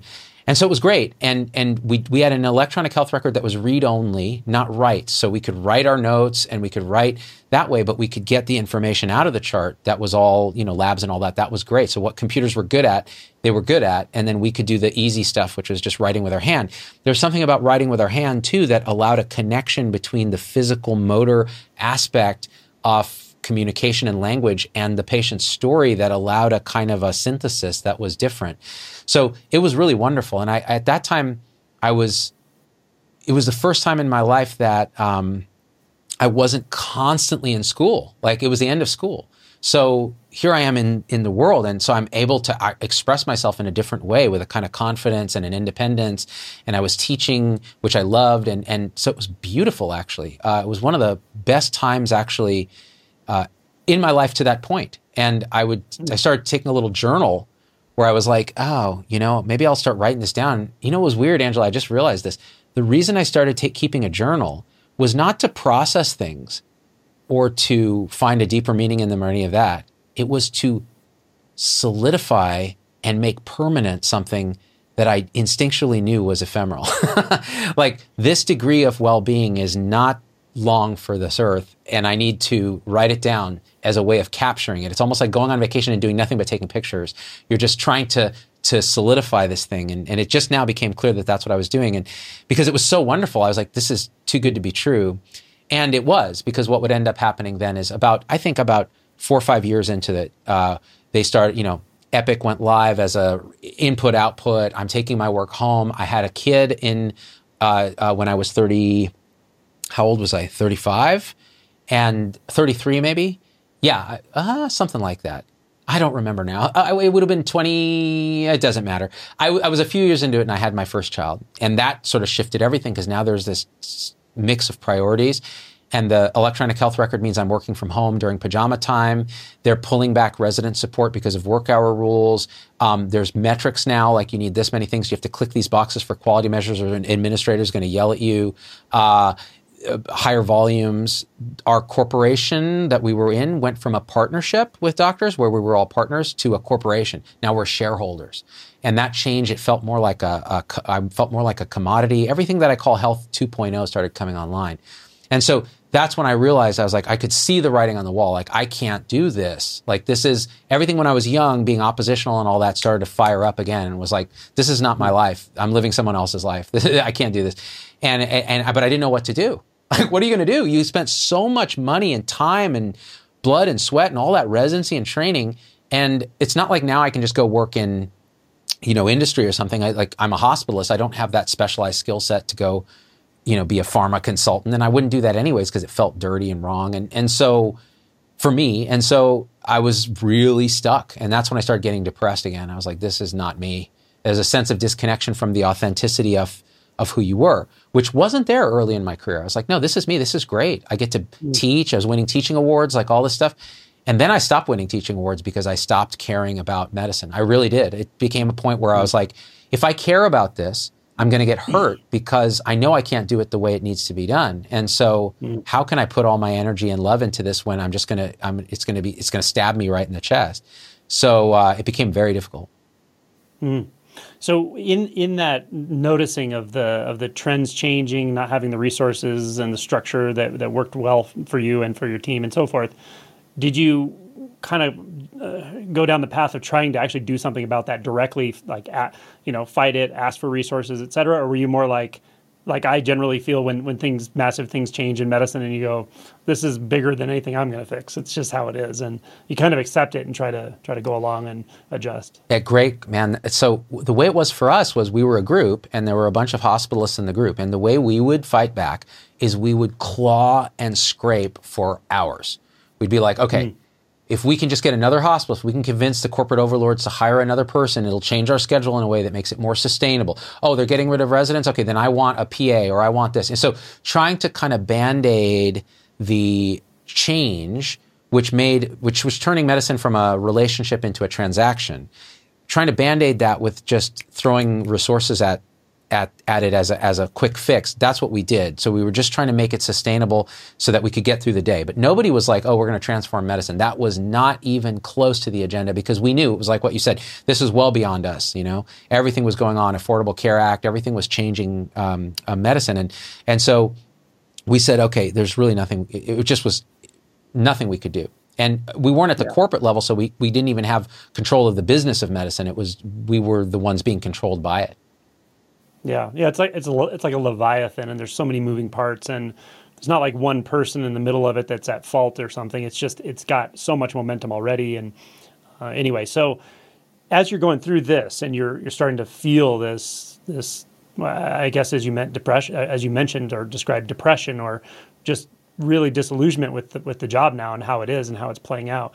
Are you performing at this point? Are you starting to do videos and that kind of thing? Are you thinking about it, or where are you at with that? So it's funny. So my escape mechanism, I had a couple escape mechanisms to escape from this, a self-imposed hell of what I felt was like, I was like, wait, there's no longer, because another thing changes, Angelo, there's no longer a progression. There's no longer a spot in the future where you can project and go, oh, once this happens, we'll be okay. If I just become a resident, it'll be better. Okay, once I'm done with residency, it'll be better. I'll be an attending. Okay, I'm an attending, but what's next? You work your way up the hierarchy and, oh, am I going to be an administrator now? No way. I don't want to do that. So there's nothing else. So I started like tinkering around with like audio gear at home, like trying to find hobbies to distract. And those were just neurosis. It was just like, oh, I'll change this cable for this cable. Oh, there's a little more treble brightness there. Oh, and I'll do like that kind of neurosis. And so it just, there was nothing. And now I even forget what you even asked me, because I was remembering the hell of like audio gear. What was the question again? I'm just curious how the performance stuff played into this, or were you getting into performance yet? That's right. So what would happen is people realized, they saw my old med school graduation speech, because my buddy had taped it on VHS and I had digitized it and put it on my computer. And there was this thing called YouTube that was happening in like 2006. And I'm like, what would happen if I just put this up on YouTube? It'd be kind of funny. And I did. And it got like 50,000 views or something crazy, which back then was like super viral. And so I was like, whoa. And so my colleagues watched that video and they were like, dude, you actually used to be funny. Like, what happened to you? Like, why don't you do some stand-up for our staff meeting or whatever? And so I was like, yeah, why not? I was scared, terrified, but I'm like, sure. So I wrote some really dumb jokes about what it's like to be us. And I would go up at these staff meetings and I do like a 30-minute set of just straight up stand-up. And I had things like the empathy robot, like the robot that you hire that's built so that it cares so you don't have to. And you would just type in the ICD-9 of the patient's disease in the back, and it would go in the room and be like, Mr. Williams, it must be very difficult suffering from arthropathy, not otherwise specified, And it would have full facial, like animatronics, like it would show like empathy. So it was stuff like that, and people were resonating with it. And I'm like, oh, this is weird. Like, this is like kind of using my young Weird Al in the current situation to kind of relieve kind of what I later would realize was communalization of pain. Like, we're all suffering, but we feel isolated. We feel like we're just the only one who can't hack it, and we complain to each other, but that's not the same. Like, communalizing pain is saying, here's what our pain looks like, right? Isn't that funny? Like, can we all agree that this sucks? Yeah. Okay, well, now I feel a little better, because it's not just me. I'm not defective. It's all this that's defective. So that's what I would do to kind of blow off steam a little bit early on there. Excuse me. So I guess what I was wondering as you were describing that, first of all, the empathy robot's awesome. But what I was wondering as you're describing this is, when you started doing the comedy again, or when you started doing this like formalized almost stand-up comedy for your group and peers, did it have a different quality? Before you mentioned some of the comedy or the being funny was a bit of a defense mechanism or whatever. At this stage of things, was it more like creative feeling? Yeah, it felt really good. Like, I would get on like a exercise machine at the gym, and I would empty my mind and these ideas would just come up and I'd jot them down really fast on my Palm Pilot because I had that in those days. And it would just become this act of authentic creation that was informed by everything that we were all going through. And I realized I've been doing some of those since residency. Actually, I would do occasional stand up for American College of Physicians meetings and things like that with just small groups and things like that. And it really gave me a sense of, again, this is more authentic to who I am. I'm a doctor, but I'm also this guy that finds the humor in these things and trying to points them out because these are real problematic aspects of medicine and I'm powerless to change them, it feels like. So maybe if I can, at least I do have power to make people laugh about them and go, hey, that is a problem. Maybe some magic will happen and the problem will get better. Or at least we'll be able to get through it because we'll see the humor in it. So it was kind of like that. And then it just started picking up, or you started getting more views, when did you start getting invited for like paid things? And yeah, some people heard through grapevine, and so I'd get an occasional very small paid gig, like a couple $100, and I do that, but it still wasn't a big deal. And because I wasn't on YouTube except for that one video, that was it. And that's when, and I was pretty miserable still, like increasingly miserable. And that's when like the kind of big pivot happened, where it was kind of like I don't even know how to describe it, but that's where this guy, Tony Hsieh, kind of came into the picture and things went off the rails. Oh, cool. Yeah. So I was hoping we were getting to that. I couldn't remember the time frame of this. Yeah. So you met this guy through your wife, right? This wealthy man, and he had some ideas for you, right? Or, well, let me ask you this. When did the event happen in the closet? Oh, man. Yeah. Is that later on? That's a little later, but it's all related. Yeah, it's all related to Tony. So the long story short is this. Tony Hsieh was a guy who went to school with my wife at college, and he sold his first company to Microsoft in his 20s for $250 million. He was that kid from the Bay Area, nerdy Asian kid, somewhere on the Asperger spectrum, who just knew he had an intuition about people. He had an intuition about what people needed. And he built a company called Link Exchange that he sold to Microsoft, had all this money. And that's when I met him, when I met my wife in residency as interns at Stanford. We were both in medicine residency at that time. And she goes, oh, you should meet my friend Tony. He's like this multimillionaire. He sold this thing. And I'm like, oh, great. Just another guy to remind me of what a total loser I am being in medicine, right? This is like 1999 when I met him. And I met him and I'm like, this is a quirky, introverted dude who's like, there's something there, like something really transcendent, but you would meet him and just be like, that was awkward, because he just had that just weird way about him. It's hard to describe. It's very Tony. That's how we would say it later. But he's just a brilliant guy. So fast forward years later, he grows his second company, Zappos, to a $1.2 billion sale to Amazon. So he merges with Amazon, and Amazon said, hey, stay on as the CEO. You'll be fully independent and you can do what you like. And his whole thing was building a culture of connectedness, selling shoes from a transaction into a relationship where they would have a call center and they would elevate the call center employees to like, these are the heroes of the corp, right? They were the ones who would spend 3 hours on the phone with someone, understanding their hopes, dreams, and fears. And in the end, they'd buy a pair of shoes and they'd be fiercely loyal. They have 365-day returns and all this. He turned something that was impossibly reductionistic, selling shoes online, into this beautiful, holistic kind of enterprise. And so always voted the best place to work in Forbes magazine was Zappos. Amazing culture. So he sells it in 2008, $1.2 billion. Now he's a billionaire. And he emails me and my wife and he's like, come and visit me for Thanksgiving. I'm having a party and you guys should come. And so we went and saw him, and he'd just written a book called Delivering Happiness, which was about his thing with Zappos and how it's really about, well-being. And he based it on Jonathan Haidt's work and others around happiness. And it was this great book, and it became a bestseller and all of this in business circles. So we're sitting there at dinner and he's like, he's just got this great place and all these people around him and his family's there. And I'm like, this guy's happy. Like, you can just tell he's just beaming well-being. But he's still Tony. He's still who he is. And he asked me, so are you happy doing what you're doing? This is great. You're a Stanford doc. And Tony's parents were like, wow, we wish Tony had gone into medicine, like this kind of thing, right? Like, cause this is like Asian parents. And, I'm like, yeah, I've got a 401k and I got an Acura. I got moonroof, and it's no, no, I'm not happy. Who am I trying to lie to? Like, it's miserable. It sucks. You know what medicine is like? And I told him all the things. And he said, so what would you do if you could do anything? And I'm like, well, I put my med school graduation on YouTube and it got some views, and he watched it. And he's like, that shit is funny. He's like, you should do that. Just put stuff on YouTube. Like, it's a thing now, like 2008. Like, go and do it. I have so he knew all the famous YouTubers at the time. And he's like, oh, this guy does it this way and this guy does it this way. And I'm like, this is too much. Like, I can't do this. I'm at Stanford. I'll get fired. Like, I can't. He's like, just make up a character, like whatever. I'm like, oh, you mean like Z-Dog MD? Like I'm Snoop Dogg or something? And like, I'll do like funny raps, keep people from coming in the hospital. He's like, yeah, like that. Just do it like that. And I was like, I was kidding, dude.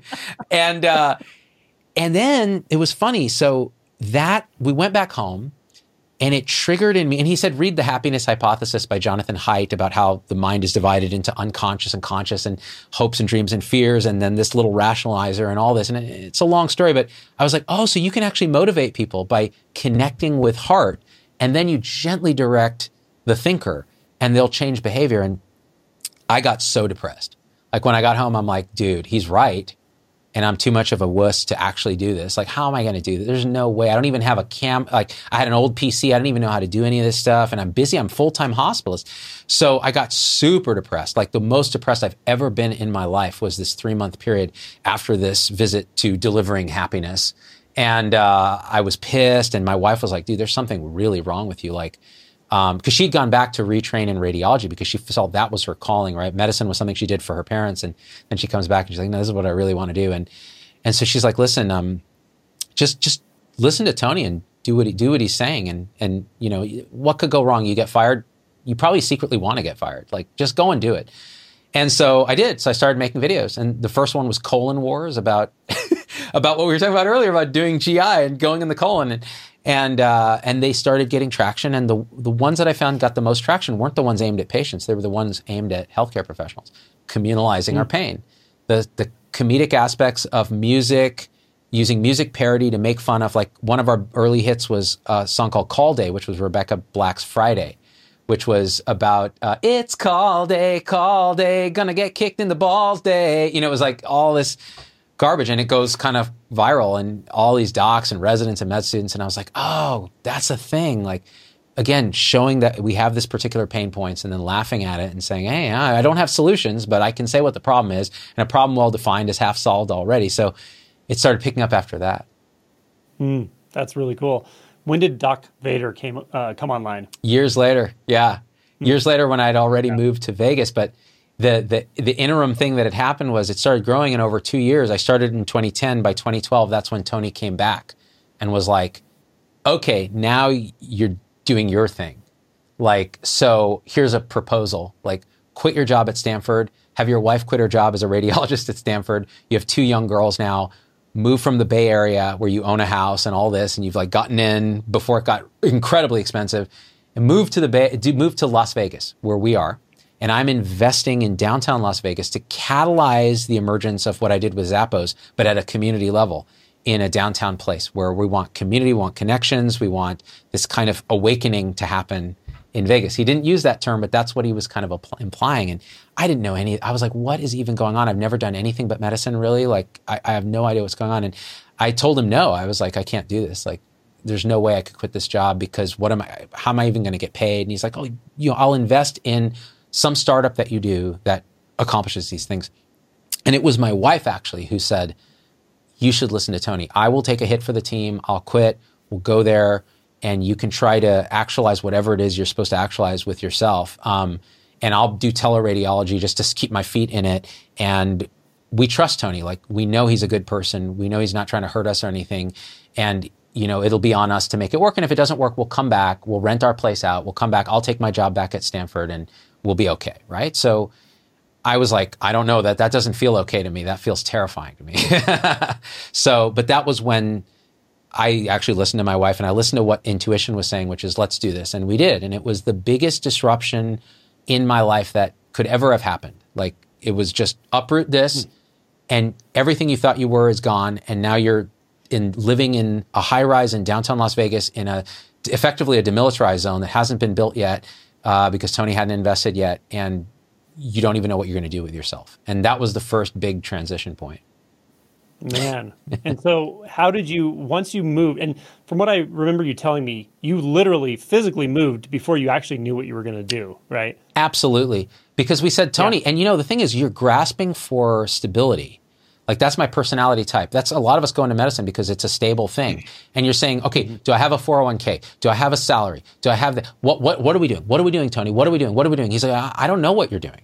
Like, that's the whole point. I'm bringing people here from all different fields to try to create a vibrant downtown. And I'm just investing seed money so that they can roll with it. And either they make it work or they don't, right? But here's your chance to do what you've always dreamed of doing. It's like a dream incubator. And we're using the city as the incubator.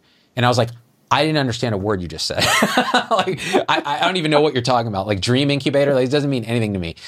Because I was so conditioned, right? And imagine, the Indian parents were like, you're doing what? So I had to pretty much lie to my parents and say, oh, no, I have a salary and he's going to, we're building a hospital. That's what we're doing. We're building a hospital and I'm going to run the hospital.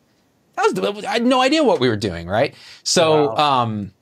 So it was just show up, and he said, take the next 6 months and just meet people, connect with everyone. I'm going to introduce you to all these different people and brainstorm what you think would be a way to generate community and connection in medicine and transform medicine, not just for downtown Vegas, but in a broader sense.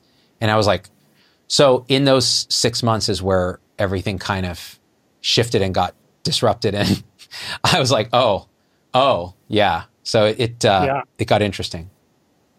So before we get to that part briefly, so now he said, okay, I'm going to network you in this incubation, cauldron of the unknown, apparently.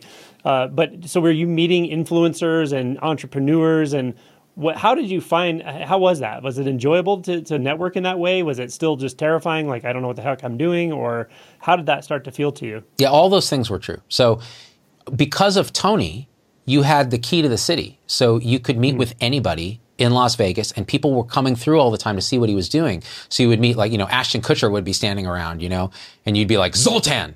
And he would go, Zoltan, from Dude, Where's My Car? And just crazy stuff. And you're just going, I don't belong here at all. Like, what's even happening? But the cool thing was there were a lot of people who acted as, if you look at, like, it's funny, you had pointed me to Joseph Campbell's Hero's Journey and listening to the Bill Moyer special with Joseph Campbell, The Power of Myth. It is the classic hero's journey. The person, and we're all on a hero's journey. It doesn't mean you have to be a hero, right? It's everybody. There's a hero in his old world, and you cross the threshold into the unknown. And in the process, there's a mentor, and often that mentor is supernatural. That was Tony. But along the way, there are lots of helpers. So the helpers were, every single person I met was giving me a different angle on healthcare, or a different angle on culture, or a different angle on community. And they would teach me things that to this day inform how I think about transforming healthcare, or doing social media, or psychology, or spirituality, or whatever it is. And that was a gift, like, that I would have refused, that I tried to refuse. And the call to adventure is often refused by somebody who's bound by fear, or by duty, or by inertia, whatever it is. And it's just by the grace of whatever, usually the people around you, that you overcome that.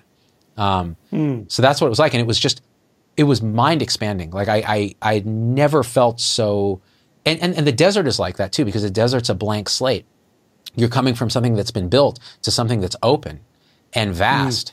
And you're just like, it's all potential. Like, I could do anything. And that's disorienting. It was disorienting for my wife, because now she's taken out of her world of teaching residents, where she was winning teaching awards all the time and feeling deeply connected and all that, to working at night with a little thing on, calling ERs on the East Coast, reading their films. And she felt really disconnected. Whereas I was finally in my element. I'm like, oh my God, I'm reconnected to this possibility. So it was a real interesting, kind of challenging time. That's super cool. So speaking of catalytic mentors that operate in the sort of magical spectrum, was there another person around at this time that was friends with Tony that you got introduced to? Yeah. So Tony, and this was something that, again, like, I only really realized what happened in retrospect. But even at the time, it was remarkable. So there was a woman that was friends with Tony, who was also coming downtown to start a pop-up retail store around fashion. And she was a fashion designer at the highest levels, like or fashion consultant with Marc Jacob and these big fashion houses in LA, and was in the kind of jet set lifestyle and all that. Very ego driven, all of that. And kind of woke up, was like, this is empty, it's miserable. And started doing Bikram yoga and this like very intense yoga, and just had these shifts, and was known in local circles as the Sorceress. That's what we'll call her. So she was called the Sorceress because she would hang out with people and they would come away different. And no one would figure out what was going on. And I heard this and I was like, yeah, no, she's really cool, whatever. And Tony was like, this was Tony's gift. He would connect people, and then he would stand back and watch the fun. And so he's like, you should meet the Sorceress, because I know, he's looking at my clothes that I'm wearing, and he's like, you dress like you shop at Mervyn's. I'm like, I do shop at Mervyn's. Like I don't know anything about clothes. Like how I dress at the hospital is basically scrubs, and outside I'm just wearing shorts and a t-shirt. And he's like, you're going to be meeting with people, you're going to be doing all this stuff. Like Tony would just wear a t-shirt and jeans, but Tony could do it because he was a billionaire. He's like, I could tell you're uncomfortable in some of these things where you feel like kind of awkward, and that inner nerd in you is coming out. Sarah can help you. She'll take you to the stores and can help you dress. Like, you're getting $1 million fashion consultant for free. Like, you should meet her. And I'm like, cool. So I meet her. She meets me and my wife. We hang out. We have dinner. We're getting to know each other. She's awesome. She's funny. I was like, dude, this woman is amazing. So one night, Tony invites me up to his place because we all lived in the same building. He lived higher up. So I go up there, and the Sorceress is there with Tony. And she's like, hey, we're smoking some weed. You want to hang out? And I'm like, oh, this is like the college dorms all over again. Great. It's been a long time since I've done this. So sure. So I don't know what they're putting in the weed these days. I mean, it is like 100% THC now. So I take one hit of this pipe and I'm in the fourth dimension again. Like, I'm curled up in the closet. And we were in Tony's closet, which is a big closet. So Tony's there. The Sorceress is there, and I'm there. And I am suddenly just like in the bubble, that bubble. Like, oh my God, I'm so high. I can't even think clearly. And the minute I start to feel the effects of this, she starts to lock eyes with me, and she's like, okay, so Zubin, like, have you ever noticed that when you're in a group of more than two people or more than one person, you just start making jokes right away? And Tony's there. Right. And he's like, yeah, I've noticed that. Like, you're always making jokes. Like, I think it's really funny, but it's interesting. Like, can you even go 30 seconds without making a joke when there's more than one person in the room? And, I'm sitting here going, okay, there's a billionaire and this creepy sorceress. Like, and I'm in a closet and I'm so high. I'm so high right now. Like, and they're attacking me. Remember earlier I said there's this egoic reflection where the ego is looking at itself and it's like, you're a piece of shit. Like, you don't even need to be here. You quit your job, dude, at Stanford. You were a Stanford doctor. Like, your parents were telling people in India, he's a Stanford doctor. And now you're in a closet, you're high as fudge with this chick and this billionaire. And I started having these paranoid thoughts. I'm like, maybe he brought me here to, like, just as a joke. Like, rich people have this joke where they take somebody who had a job and they mess with them. It's like dinner with schmucks or something. Like, this is just a mess. And, like a $1 bet with another billionaire that he can take a professional who makes a really good salary and has a good family and uproot him to another city. Absolutely. It was like, get him into a closet and then tell him, just kidding. It was like a reverse My Fair Lady. Like, I'll turn this professional into a real steaming piece of shit by the end of this, like, no problem. And he bets Bezos, right? So I felt like that. I was like, this is terrible. And they keep going. They're like, and here you have this wonderful family, and like, you're here in the closet. Like, I know Margaret's having trouble, like, with the transition. Like, have you paid attention to her? Like, you're worried about what you're going to dress in, and you're not. And so this is the other thing is, like, so the way Sarah got to know me prior to this, Sarah, I just said her name, the Sorceress, Sarah, she got to know me by taking me and my wife shopping for clothes, and by understanding what my preferences were and what I thought I was. And she would say, is that really you? Or is that who you think you are? Like, what was really you? Here's some choices. What do you think? And she would really get to know you in the dressing room and when we have dinner and all that. And that's what she does, it turns out, is she takes people shopping. And she gets up and knows what their sort of egoic fixations are and all of this. And I didn't know any of this at the time. So I'm sitting there and I'm like, how do you, she's like, and you and Margaret, and this is what I noticed about your relationship is this and that. And I'm like, what the hell is going on? And I'm feeling absolutely like my ego is flaming hot right now. Like it's just attacked directly and all the defenses are fired up, but I'm stoned as fuck. I'm so high that I can't even, I'm almost disarmed in that way because I'm unable to string a cohesive sense together. And I'm so in the present moment, there's nothing else. And it's doing that time framing thing too, where I'm unable to string things together. So every moment is a fresh moment where I'm encountering reality fresh again. And again, this is kind of, I haven't really put myself in that mindset in many years, but, and then I'm in the closet. And the next thing I know, we're not in the closet, we're in the kitchen. And there's a shift in the energy of it. Now she's saying, but here's what I see. You know, you're afraid to do public speaking because we've talked to you about like giving talks about medicine and this, and you're afraid to do it and this and this and this. But this is what I see. I see a guy who's funny, who's smart, who loves to teach, who's connected, who loves his family and feels deep duty to them, is conflicted. And you could go out and actualize who you are if you choose to let go of who you think you are. And here's another thing. And I'm just sitting here at the kitchen, just like I'm speechless at this point. I can't even speak. Like I'm, you know, I might've been crying. I don't even know what was going on. But she says, you got to understand this. There's nothing that exists in the past or the future. That's not a thing. There's only this moment. And she says, I woke up to that there's just this present moment. She says that's why she likes to smoke weed, because it brings her right into this. And she goes, feel it right now. Is there anything outside of this? And I'm like, no, ma'am. Like, there's just this. And at this point, I'm white knuckled on the counter, basically. And she said, she kept going. And at this point, I don't remember what happened. But I just remember leaving the room feeling like I did not have problems. Like there was no problem at all, because what I thought I was not, like, what even was that? That's not even a thing. There's just this, and I can do anything in just this. And I was like, I'm gonna go to bed. I went to bed.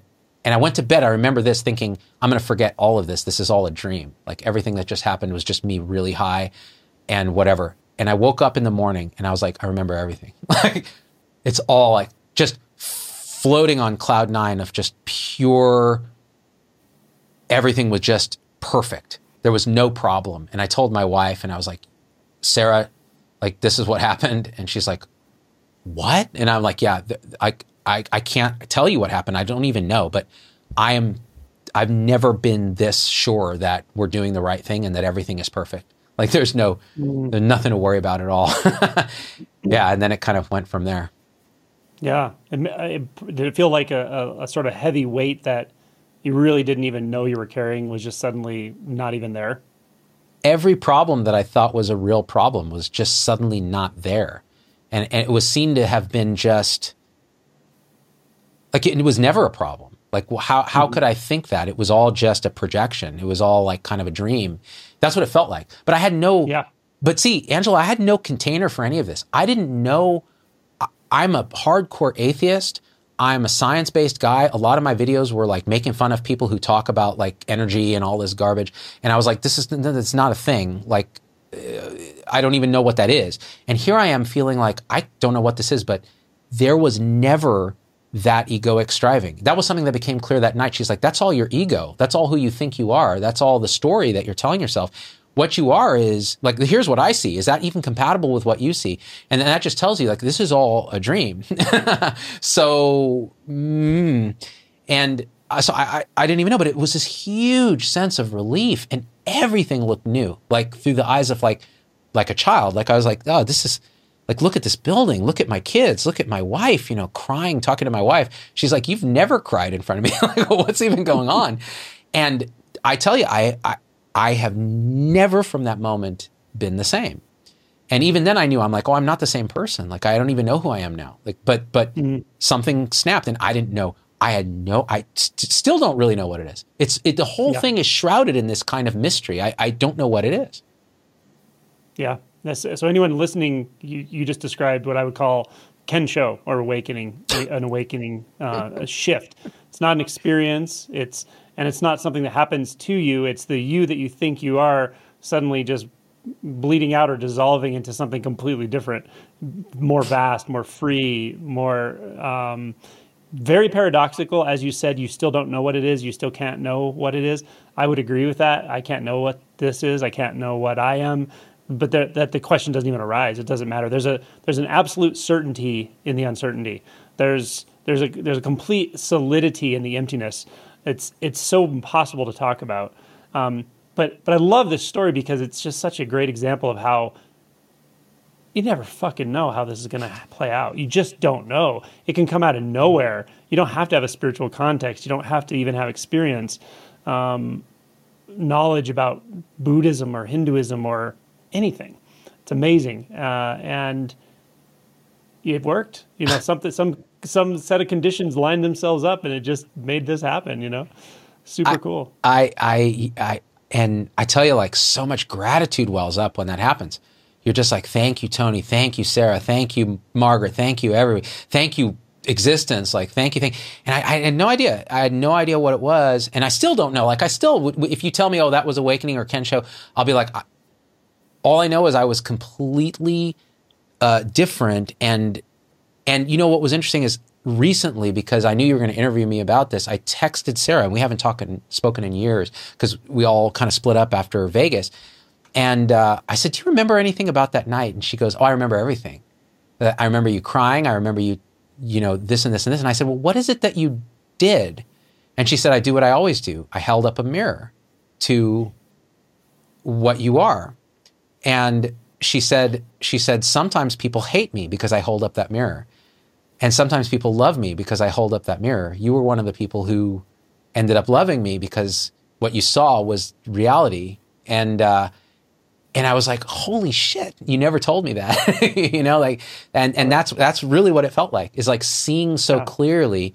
And then just this kind of indescribable shift that you don't even know what it is, but afterwards, that you don't even recognize the person you were before, because those problems it's totally different. Now, that's not to say, so what ended up happening after that is this runaway, like, oh, everything is different.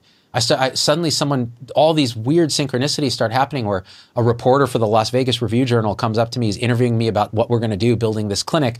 And he says, oh, I go, I don't know what it is, man, but recently I've been introduced to this thing called the present moment. And so sometimes I'll just sit silently and there's this deep stillness. And he said, oh, you should listen to the audiobook, The Power of Now by Eckhart Tolle, because that happened to me. And I listened to the book, and after the first chapter, if you're not hooked, then you can just throw it away. And I was like, what? So I went home, got the book, listened to it, and I was like, and when Eckhart describes his awakening, it was like that. And it just ran away. And then I discovered Sam Harris's Waking Up, and then I discovered meditation for the first time, and then it all went from there. Yeah, and again, geared towards anyone listening to this, there's something so fascinating and paradoxical about awakening itself, about the event that's not an event. It's so paradoxical. And here's one example. It's very common for people to contact me who are working at awakening. They're working at inquiry and these sorts of practices that you can sort of orient yourself toward awakening with. And it's so interesting because this question of certainty comes up all the time. It's like there's so much doubt in the questions I get asked, in a sense. I mean, these are authentic and sincere people, and they'll wake up. But until that shift, it's like there's so much doubt. And at the same time, there's this weird arrogance of the mind that thinks it knows what awakening is. But when you've had an awakening, stream entry by Buddhist definition would be, breaking the first fetter, which is the illusion of a separate self, basically. When that happens, it's not like you may or may not even know to call it an awakening. You damn well know something happened, but it's nothing like you thought it was. Nothing like you thought it would have been. It doesn't have a sort of spiritual flavor in the way the mind thinks about spirituality, because it doesn't have any flavor. It's too free to have flavors. And also, there's the way the ego might expect things to play out after awakening is like, oh, I have this thing called awakening. It's like, oh, it's cool, and I got it. It's something I got, and it made me better. It's just the opposite, though, and that's why it's really strange. It's a very sincere humbleness where you go, I don't know if that was an awakening, and I would have said that for many years myself. Now I only speak about it in those terms. Excuse me. I speak about it in those terms because it works for teaching people. It works for pointing to it and so forth. But if I'm honest, I don't know if anything's ever happened. In fact, I'm quite sure nothing has ever happened. There's just this complete mystery at the heart of everything, but there's such an incredible certainty in it too. But the certainty isn't anything of the mind. It's nothing about the way things are, the way I am, what I need, what life is doing, what God is. Like, it's none of that stuff. Those are all the mind grasping. It's just this incredible certainty and just the okayness and the peace. And so, yeah, if you're listening to this and you go, how can someone go through that and not even know they had an awakening or not know what to call it that or whatever?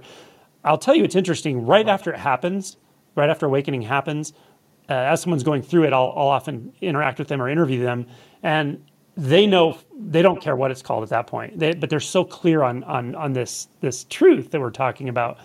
But often years later, especially if you had no context for it and you weren't Buddhist and you didn't even know what it was, often you don't really look back on it as anything that you might even characterize as awakening, because, again, from the conventional perspective, awakening sounds like a big, good cookie you get that makes you feel better or makes you exalted in some way, and that just does not resonate that way. It's just, you just damn well know something changed, something left in a way, right? Something, it just wasn't there. It just fell off and it's never been there since.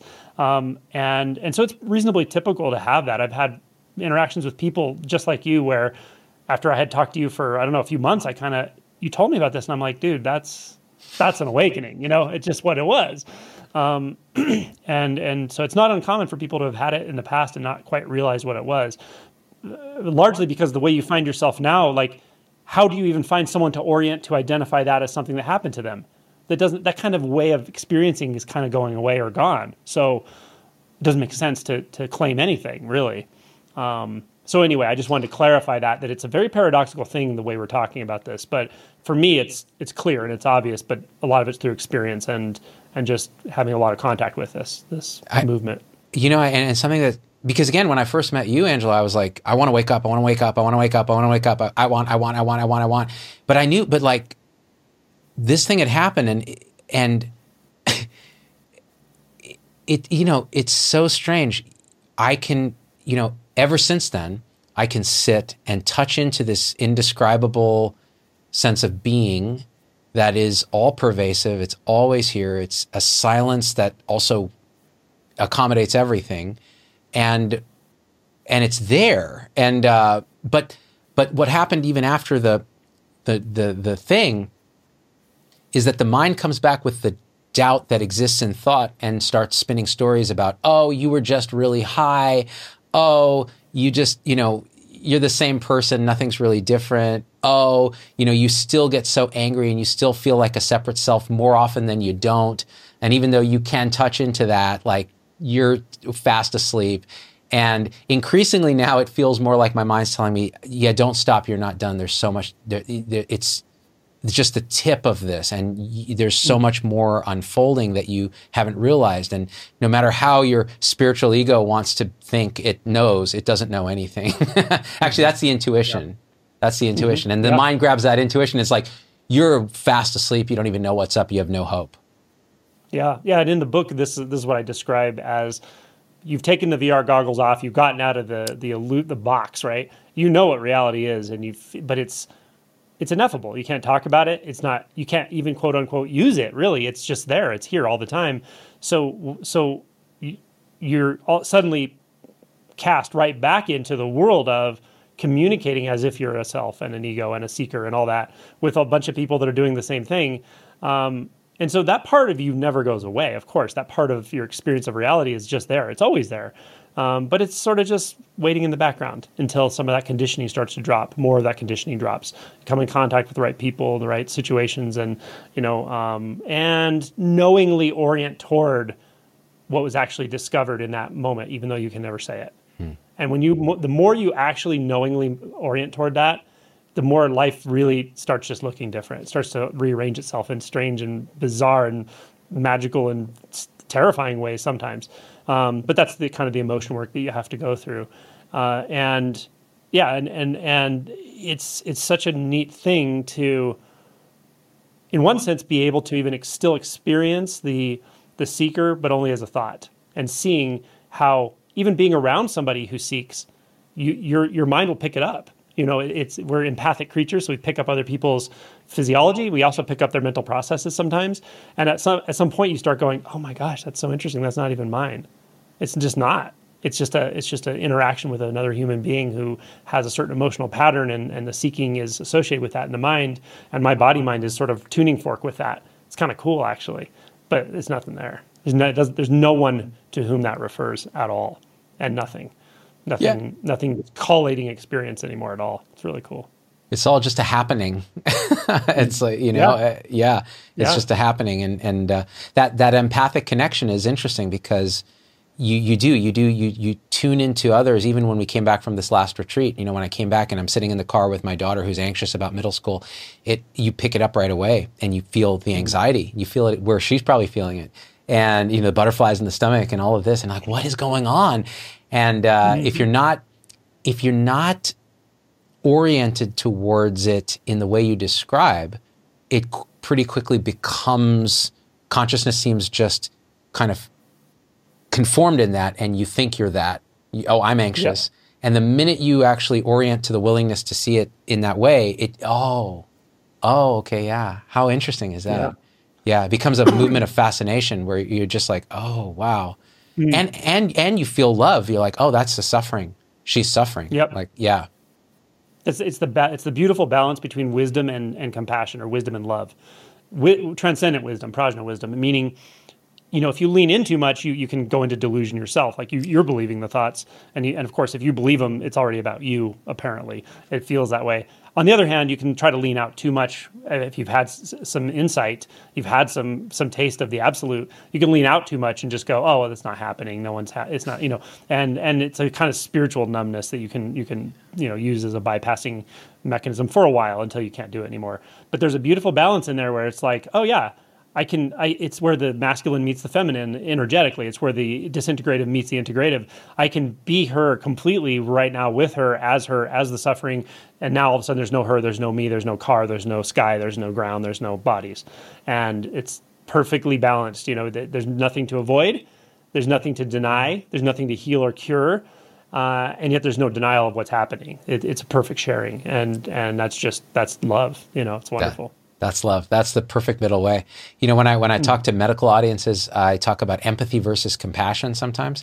And you framed it way better than ever I could, which is the empathy is the pure empathy, affective empathy is just being lost in the sauce of that emotion state and believing it as real in that sense, and going that full end of the spectrum. And that can cause you to get burned out because you're bringing the emotion home, and it can cause you to act in a way that's short-term and unproductive for that person. Whereas stepping out in a fully detached way is actually not great either, because the person can feel, the patient can feel, your colleague can feel that you're checked out, and you're just like, it must be very hard for you. But really all this is an illusion because it's all just emptiness manifested.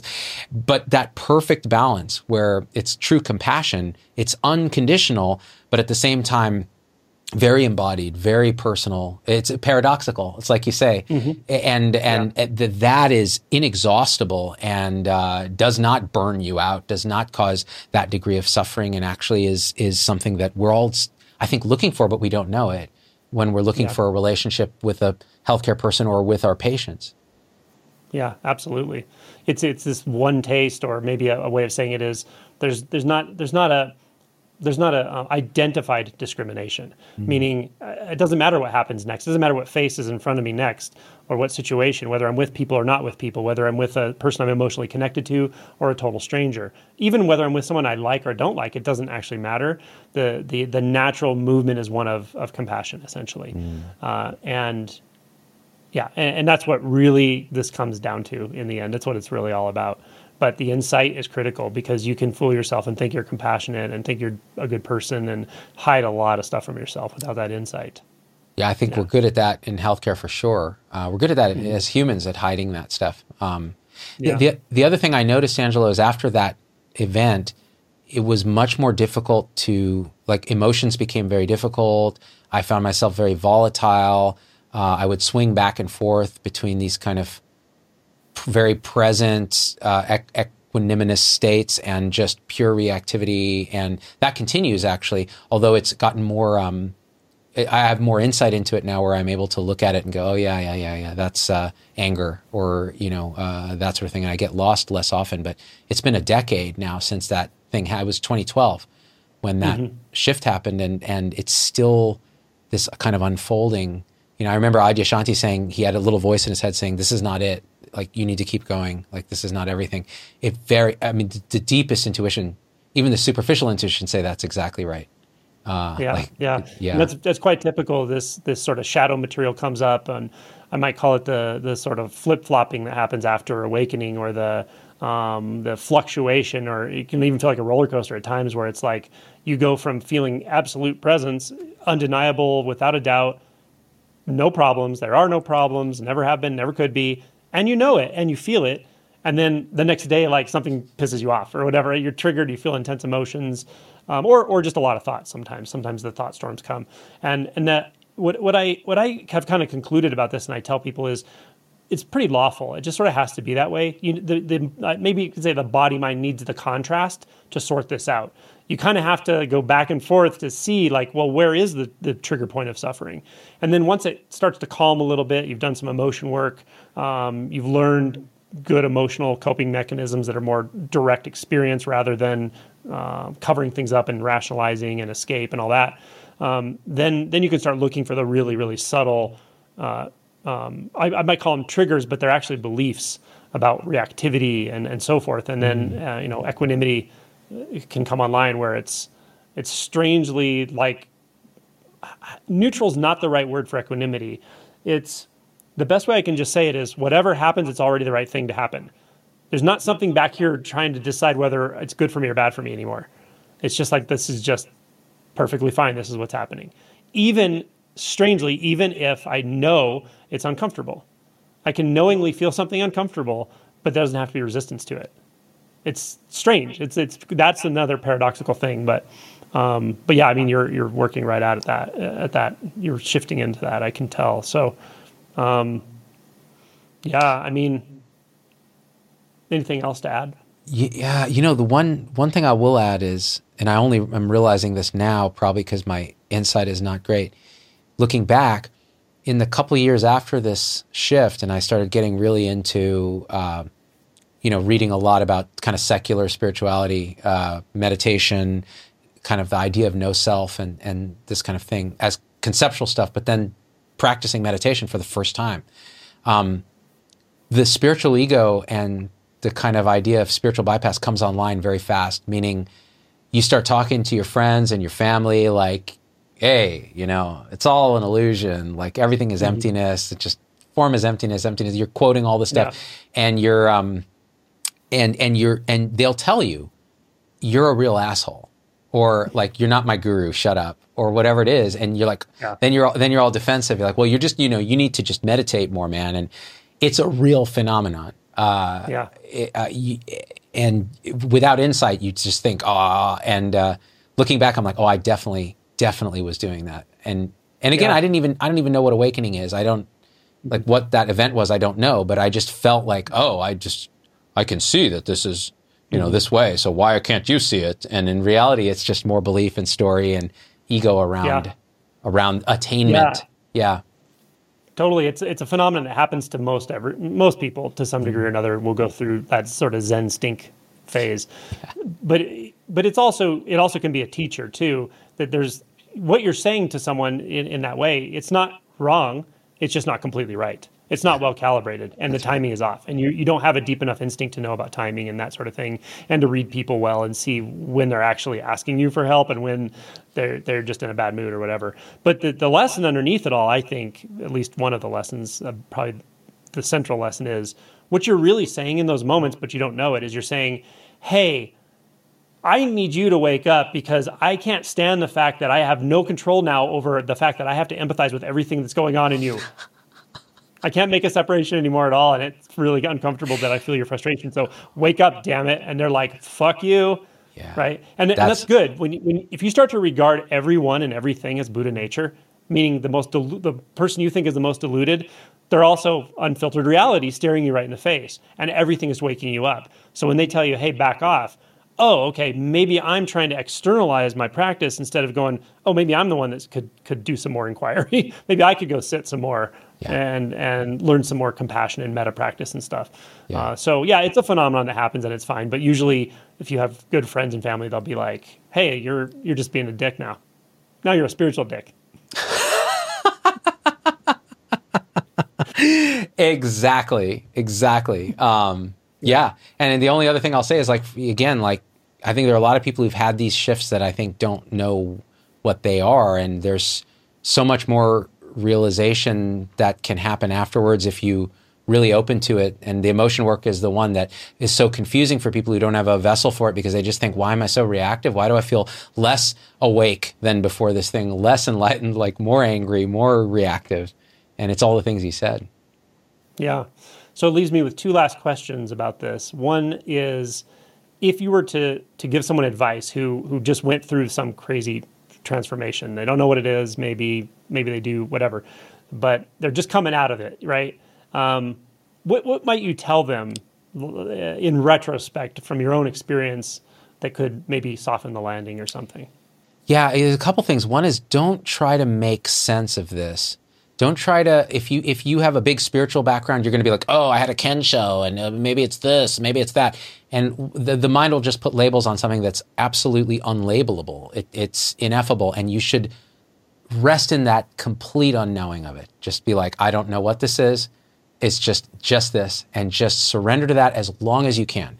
The other thing is, I was lucky in that I was in a place where I was told by my boss, Tony, to just allow yourself in these next few months to just expose yourself to all kinds of things. So when this happened, I was in a wide open state to do that. So I didn't feel rushed or forced and jammed back into complicity with the sort of thought world as quickly. And that helped, but it did come back eventually and made it a little bit tough. So if you can carve yourself some space to just be, as alone with, how do I say this? To be, just to be, without feeling pulled back into this sort of complicit thought world, that can really allow a much more integration. It's not even integration, because there's nothing to integrate. It's just this. I mean, even now looking back, it's like, it just unfolded, right? And then I think finding people who have either been through something like this or who can understand it, because if you say, sometimes family dynamics can be difficult. They weren't for me, but I think sometimes family dynamics can be so difficult that there are people in your family that are maybe very reactive, or they have their own stuff they're working through, and they see you come at them with this kind of way of being, and they're going to try to project onto you all the things, and you're going to be wide open empathic, you're going to feel it, and it's going to be very confusing at the minimum. So trying to be at least aware of that, if you can't avoid it, might be good. But for me, it was kind of nice not knowing anything about this. It just allowed an unfolding that was more natural and felt less conceptual, because I had no even idea of how to conceptualize it beyond, I was on drugs and now I'm not, and I'm feeling amazingly, I don't know what. I love it. I think that's excellent advice. One last question, unless there's anything else you want to add. So someone who's been listening to this, that's on my channel, so it's going to be people who are interested in awakening or have gone through it, but someone who's interested in it hasn't really had that shift yet, or they're reasonably certain they haven't, but they're interested in it. They're interested in what we're talking about, this mysterious, possibility. What might you tell them? If you're interested in this and you're feeling that pull, and I realized that I was feeling the pull, I just couldn't make it explicit. Why did I leave my job? Why did I go to Vegas? It wasn't just because I was burned out and unhappy and I thought I was going to fix healthcare. I realize now in retrospect, there was this deep intuitive knowing that probably had come from those glimpses when I was young, that there's something there that is a deeper truth, and living authentically means manifesting that truth. And anything that feels really inauthentic is just, it's almost like it's an unnatural, it's a crime against that truth. Although you can't commit a crime against that truth because everything is that truth. But it just feels that way. And so there's something drawing you to this. So you can honor that and go, you know what? I'm so lucky I feel drawn to this. Just throw yourself into it. Don't see it as something you're going to accomplish. Just go, there's a mystery here, and at the center of this, and that mystery is right here, right now, in this moment. You're bathing in it. Remember those old Palmolive commercials where she had the soap, and she's like, but Palmolive, where's that? And she's like, you're soaking in it, dear. And it's like, oh my God, it's awakening. It's right here. It's always been right here. So that paradoxically just takes the stress off, and then, read Angelo's book. That's really it. It's such a beautiful guide to this. That's the best advice I could give. Man, I think that's really good. And I like how you just gave a sort of taste of it. That's the key. It's just taste it again, find what works for you, find the book, the teacher, the videos, whatever it is that gives you those tastes. And as you said, don't make a project out of it. Don't think you understand. It's nothing like you think. It's nothing like that. Don't get too obsessed with doctrine. It'll just confuse you. Give yourself to it and feel that pull and give yourself to it, and be willing to be surprised and maybe go through a major fear barrier. Maybe be really, really high with a billionaire in a closet and a sorceress in the middle of Las Vegas. I mean, it can happen all different ways. So when Dr. Evil talked about his own history, he said, my story is quite unremarkable, actually. I was the son of a billionaire and a sorceress with webbed feet. With that, I cannot think of a better way to conclude. Man, I really appreciate you taking the time to do this interview. It's been a blast. Maybe we can do something like this again, where I'm interviewing you, because usually it's the other way around, but it's been great. It's so wonderful for me. Like, I feel every time you talk, it's indescribable. So I just love it. It's like a 12-day retreat in an hour for me. So thank you. Thank you. Hey, it's Dr. Z. Thanks for getting through the whole episode. That's a huge accomplishment. And so at this point, I just got to ask you for a few favors, because it just helps us so much if you leave a review on your favorite podcast platform and subscribe. It just really helps the algorithms to get this message out to others. The second thing is email me, hello@zdogmd.com. I get all these emails personally. I can't respond to them all, but I need to hear your voice, because especially on podcast, we don't have a comment section. And I want to hear how this episode affected you, what you'd like to hear in the future, what you think we got wrong, what we think we got right, anything, or just say hi. So that's really powerful. And the third thing is, financially, it helps us a lot to support the show in any way you can. And if you go to zdogmd.com/supporters, you can join our supporter tribe on your favorite platform, YouTube, Facebook, Instagram, wherever. What that will get you on those platforms is live shows with me that are exclusive for supporters, and access to our Zoom meetings where we talk about awakening realization and we share with each other our own experience. It's a powerful group effect. It's a community, really. And we support and love each other and share, again, through our own experience, how we're waking up. So, and that ripples out into systems, into transforming healthcare and education and government. So it really starts with us. So join us there if you can. Again, zdogmd.com/supporters. And I'm so grateful to have you with us.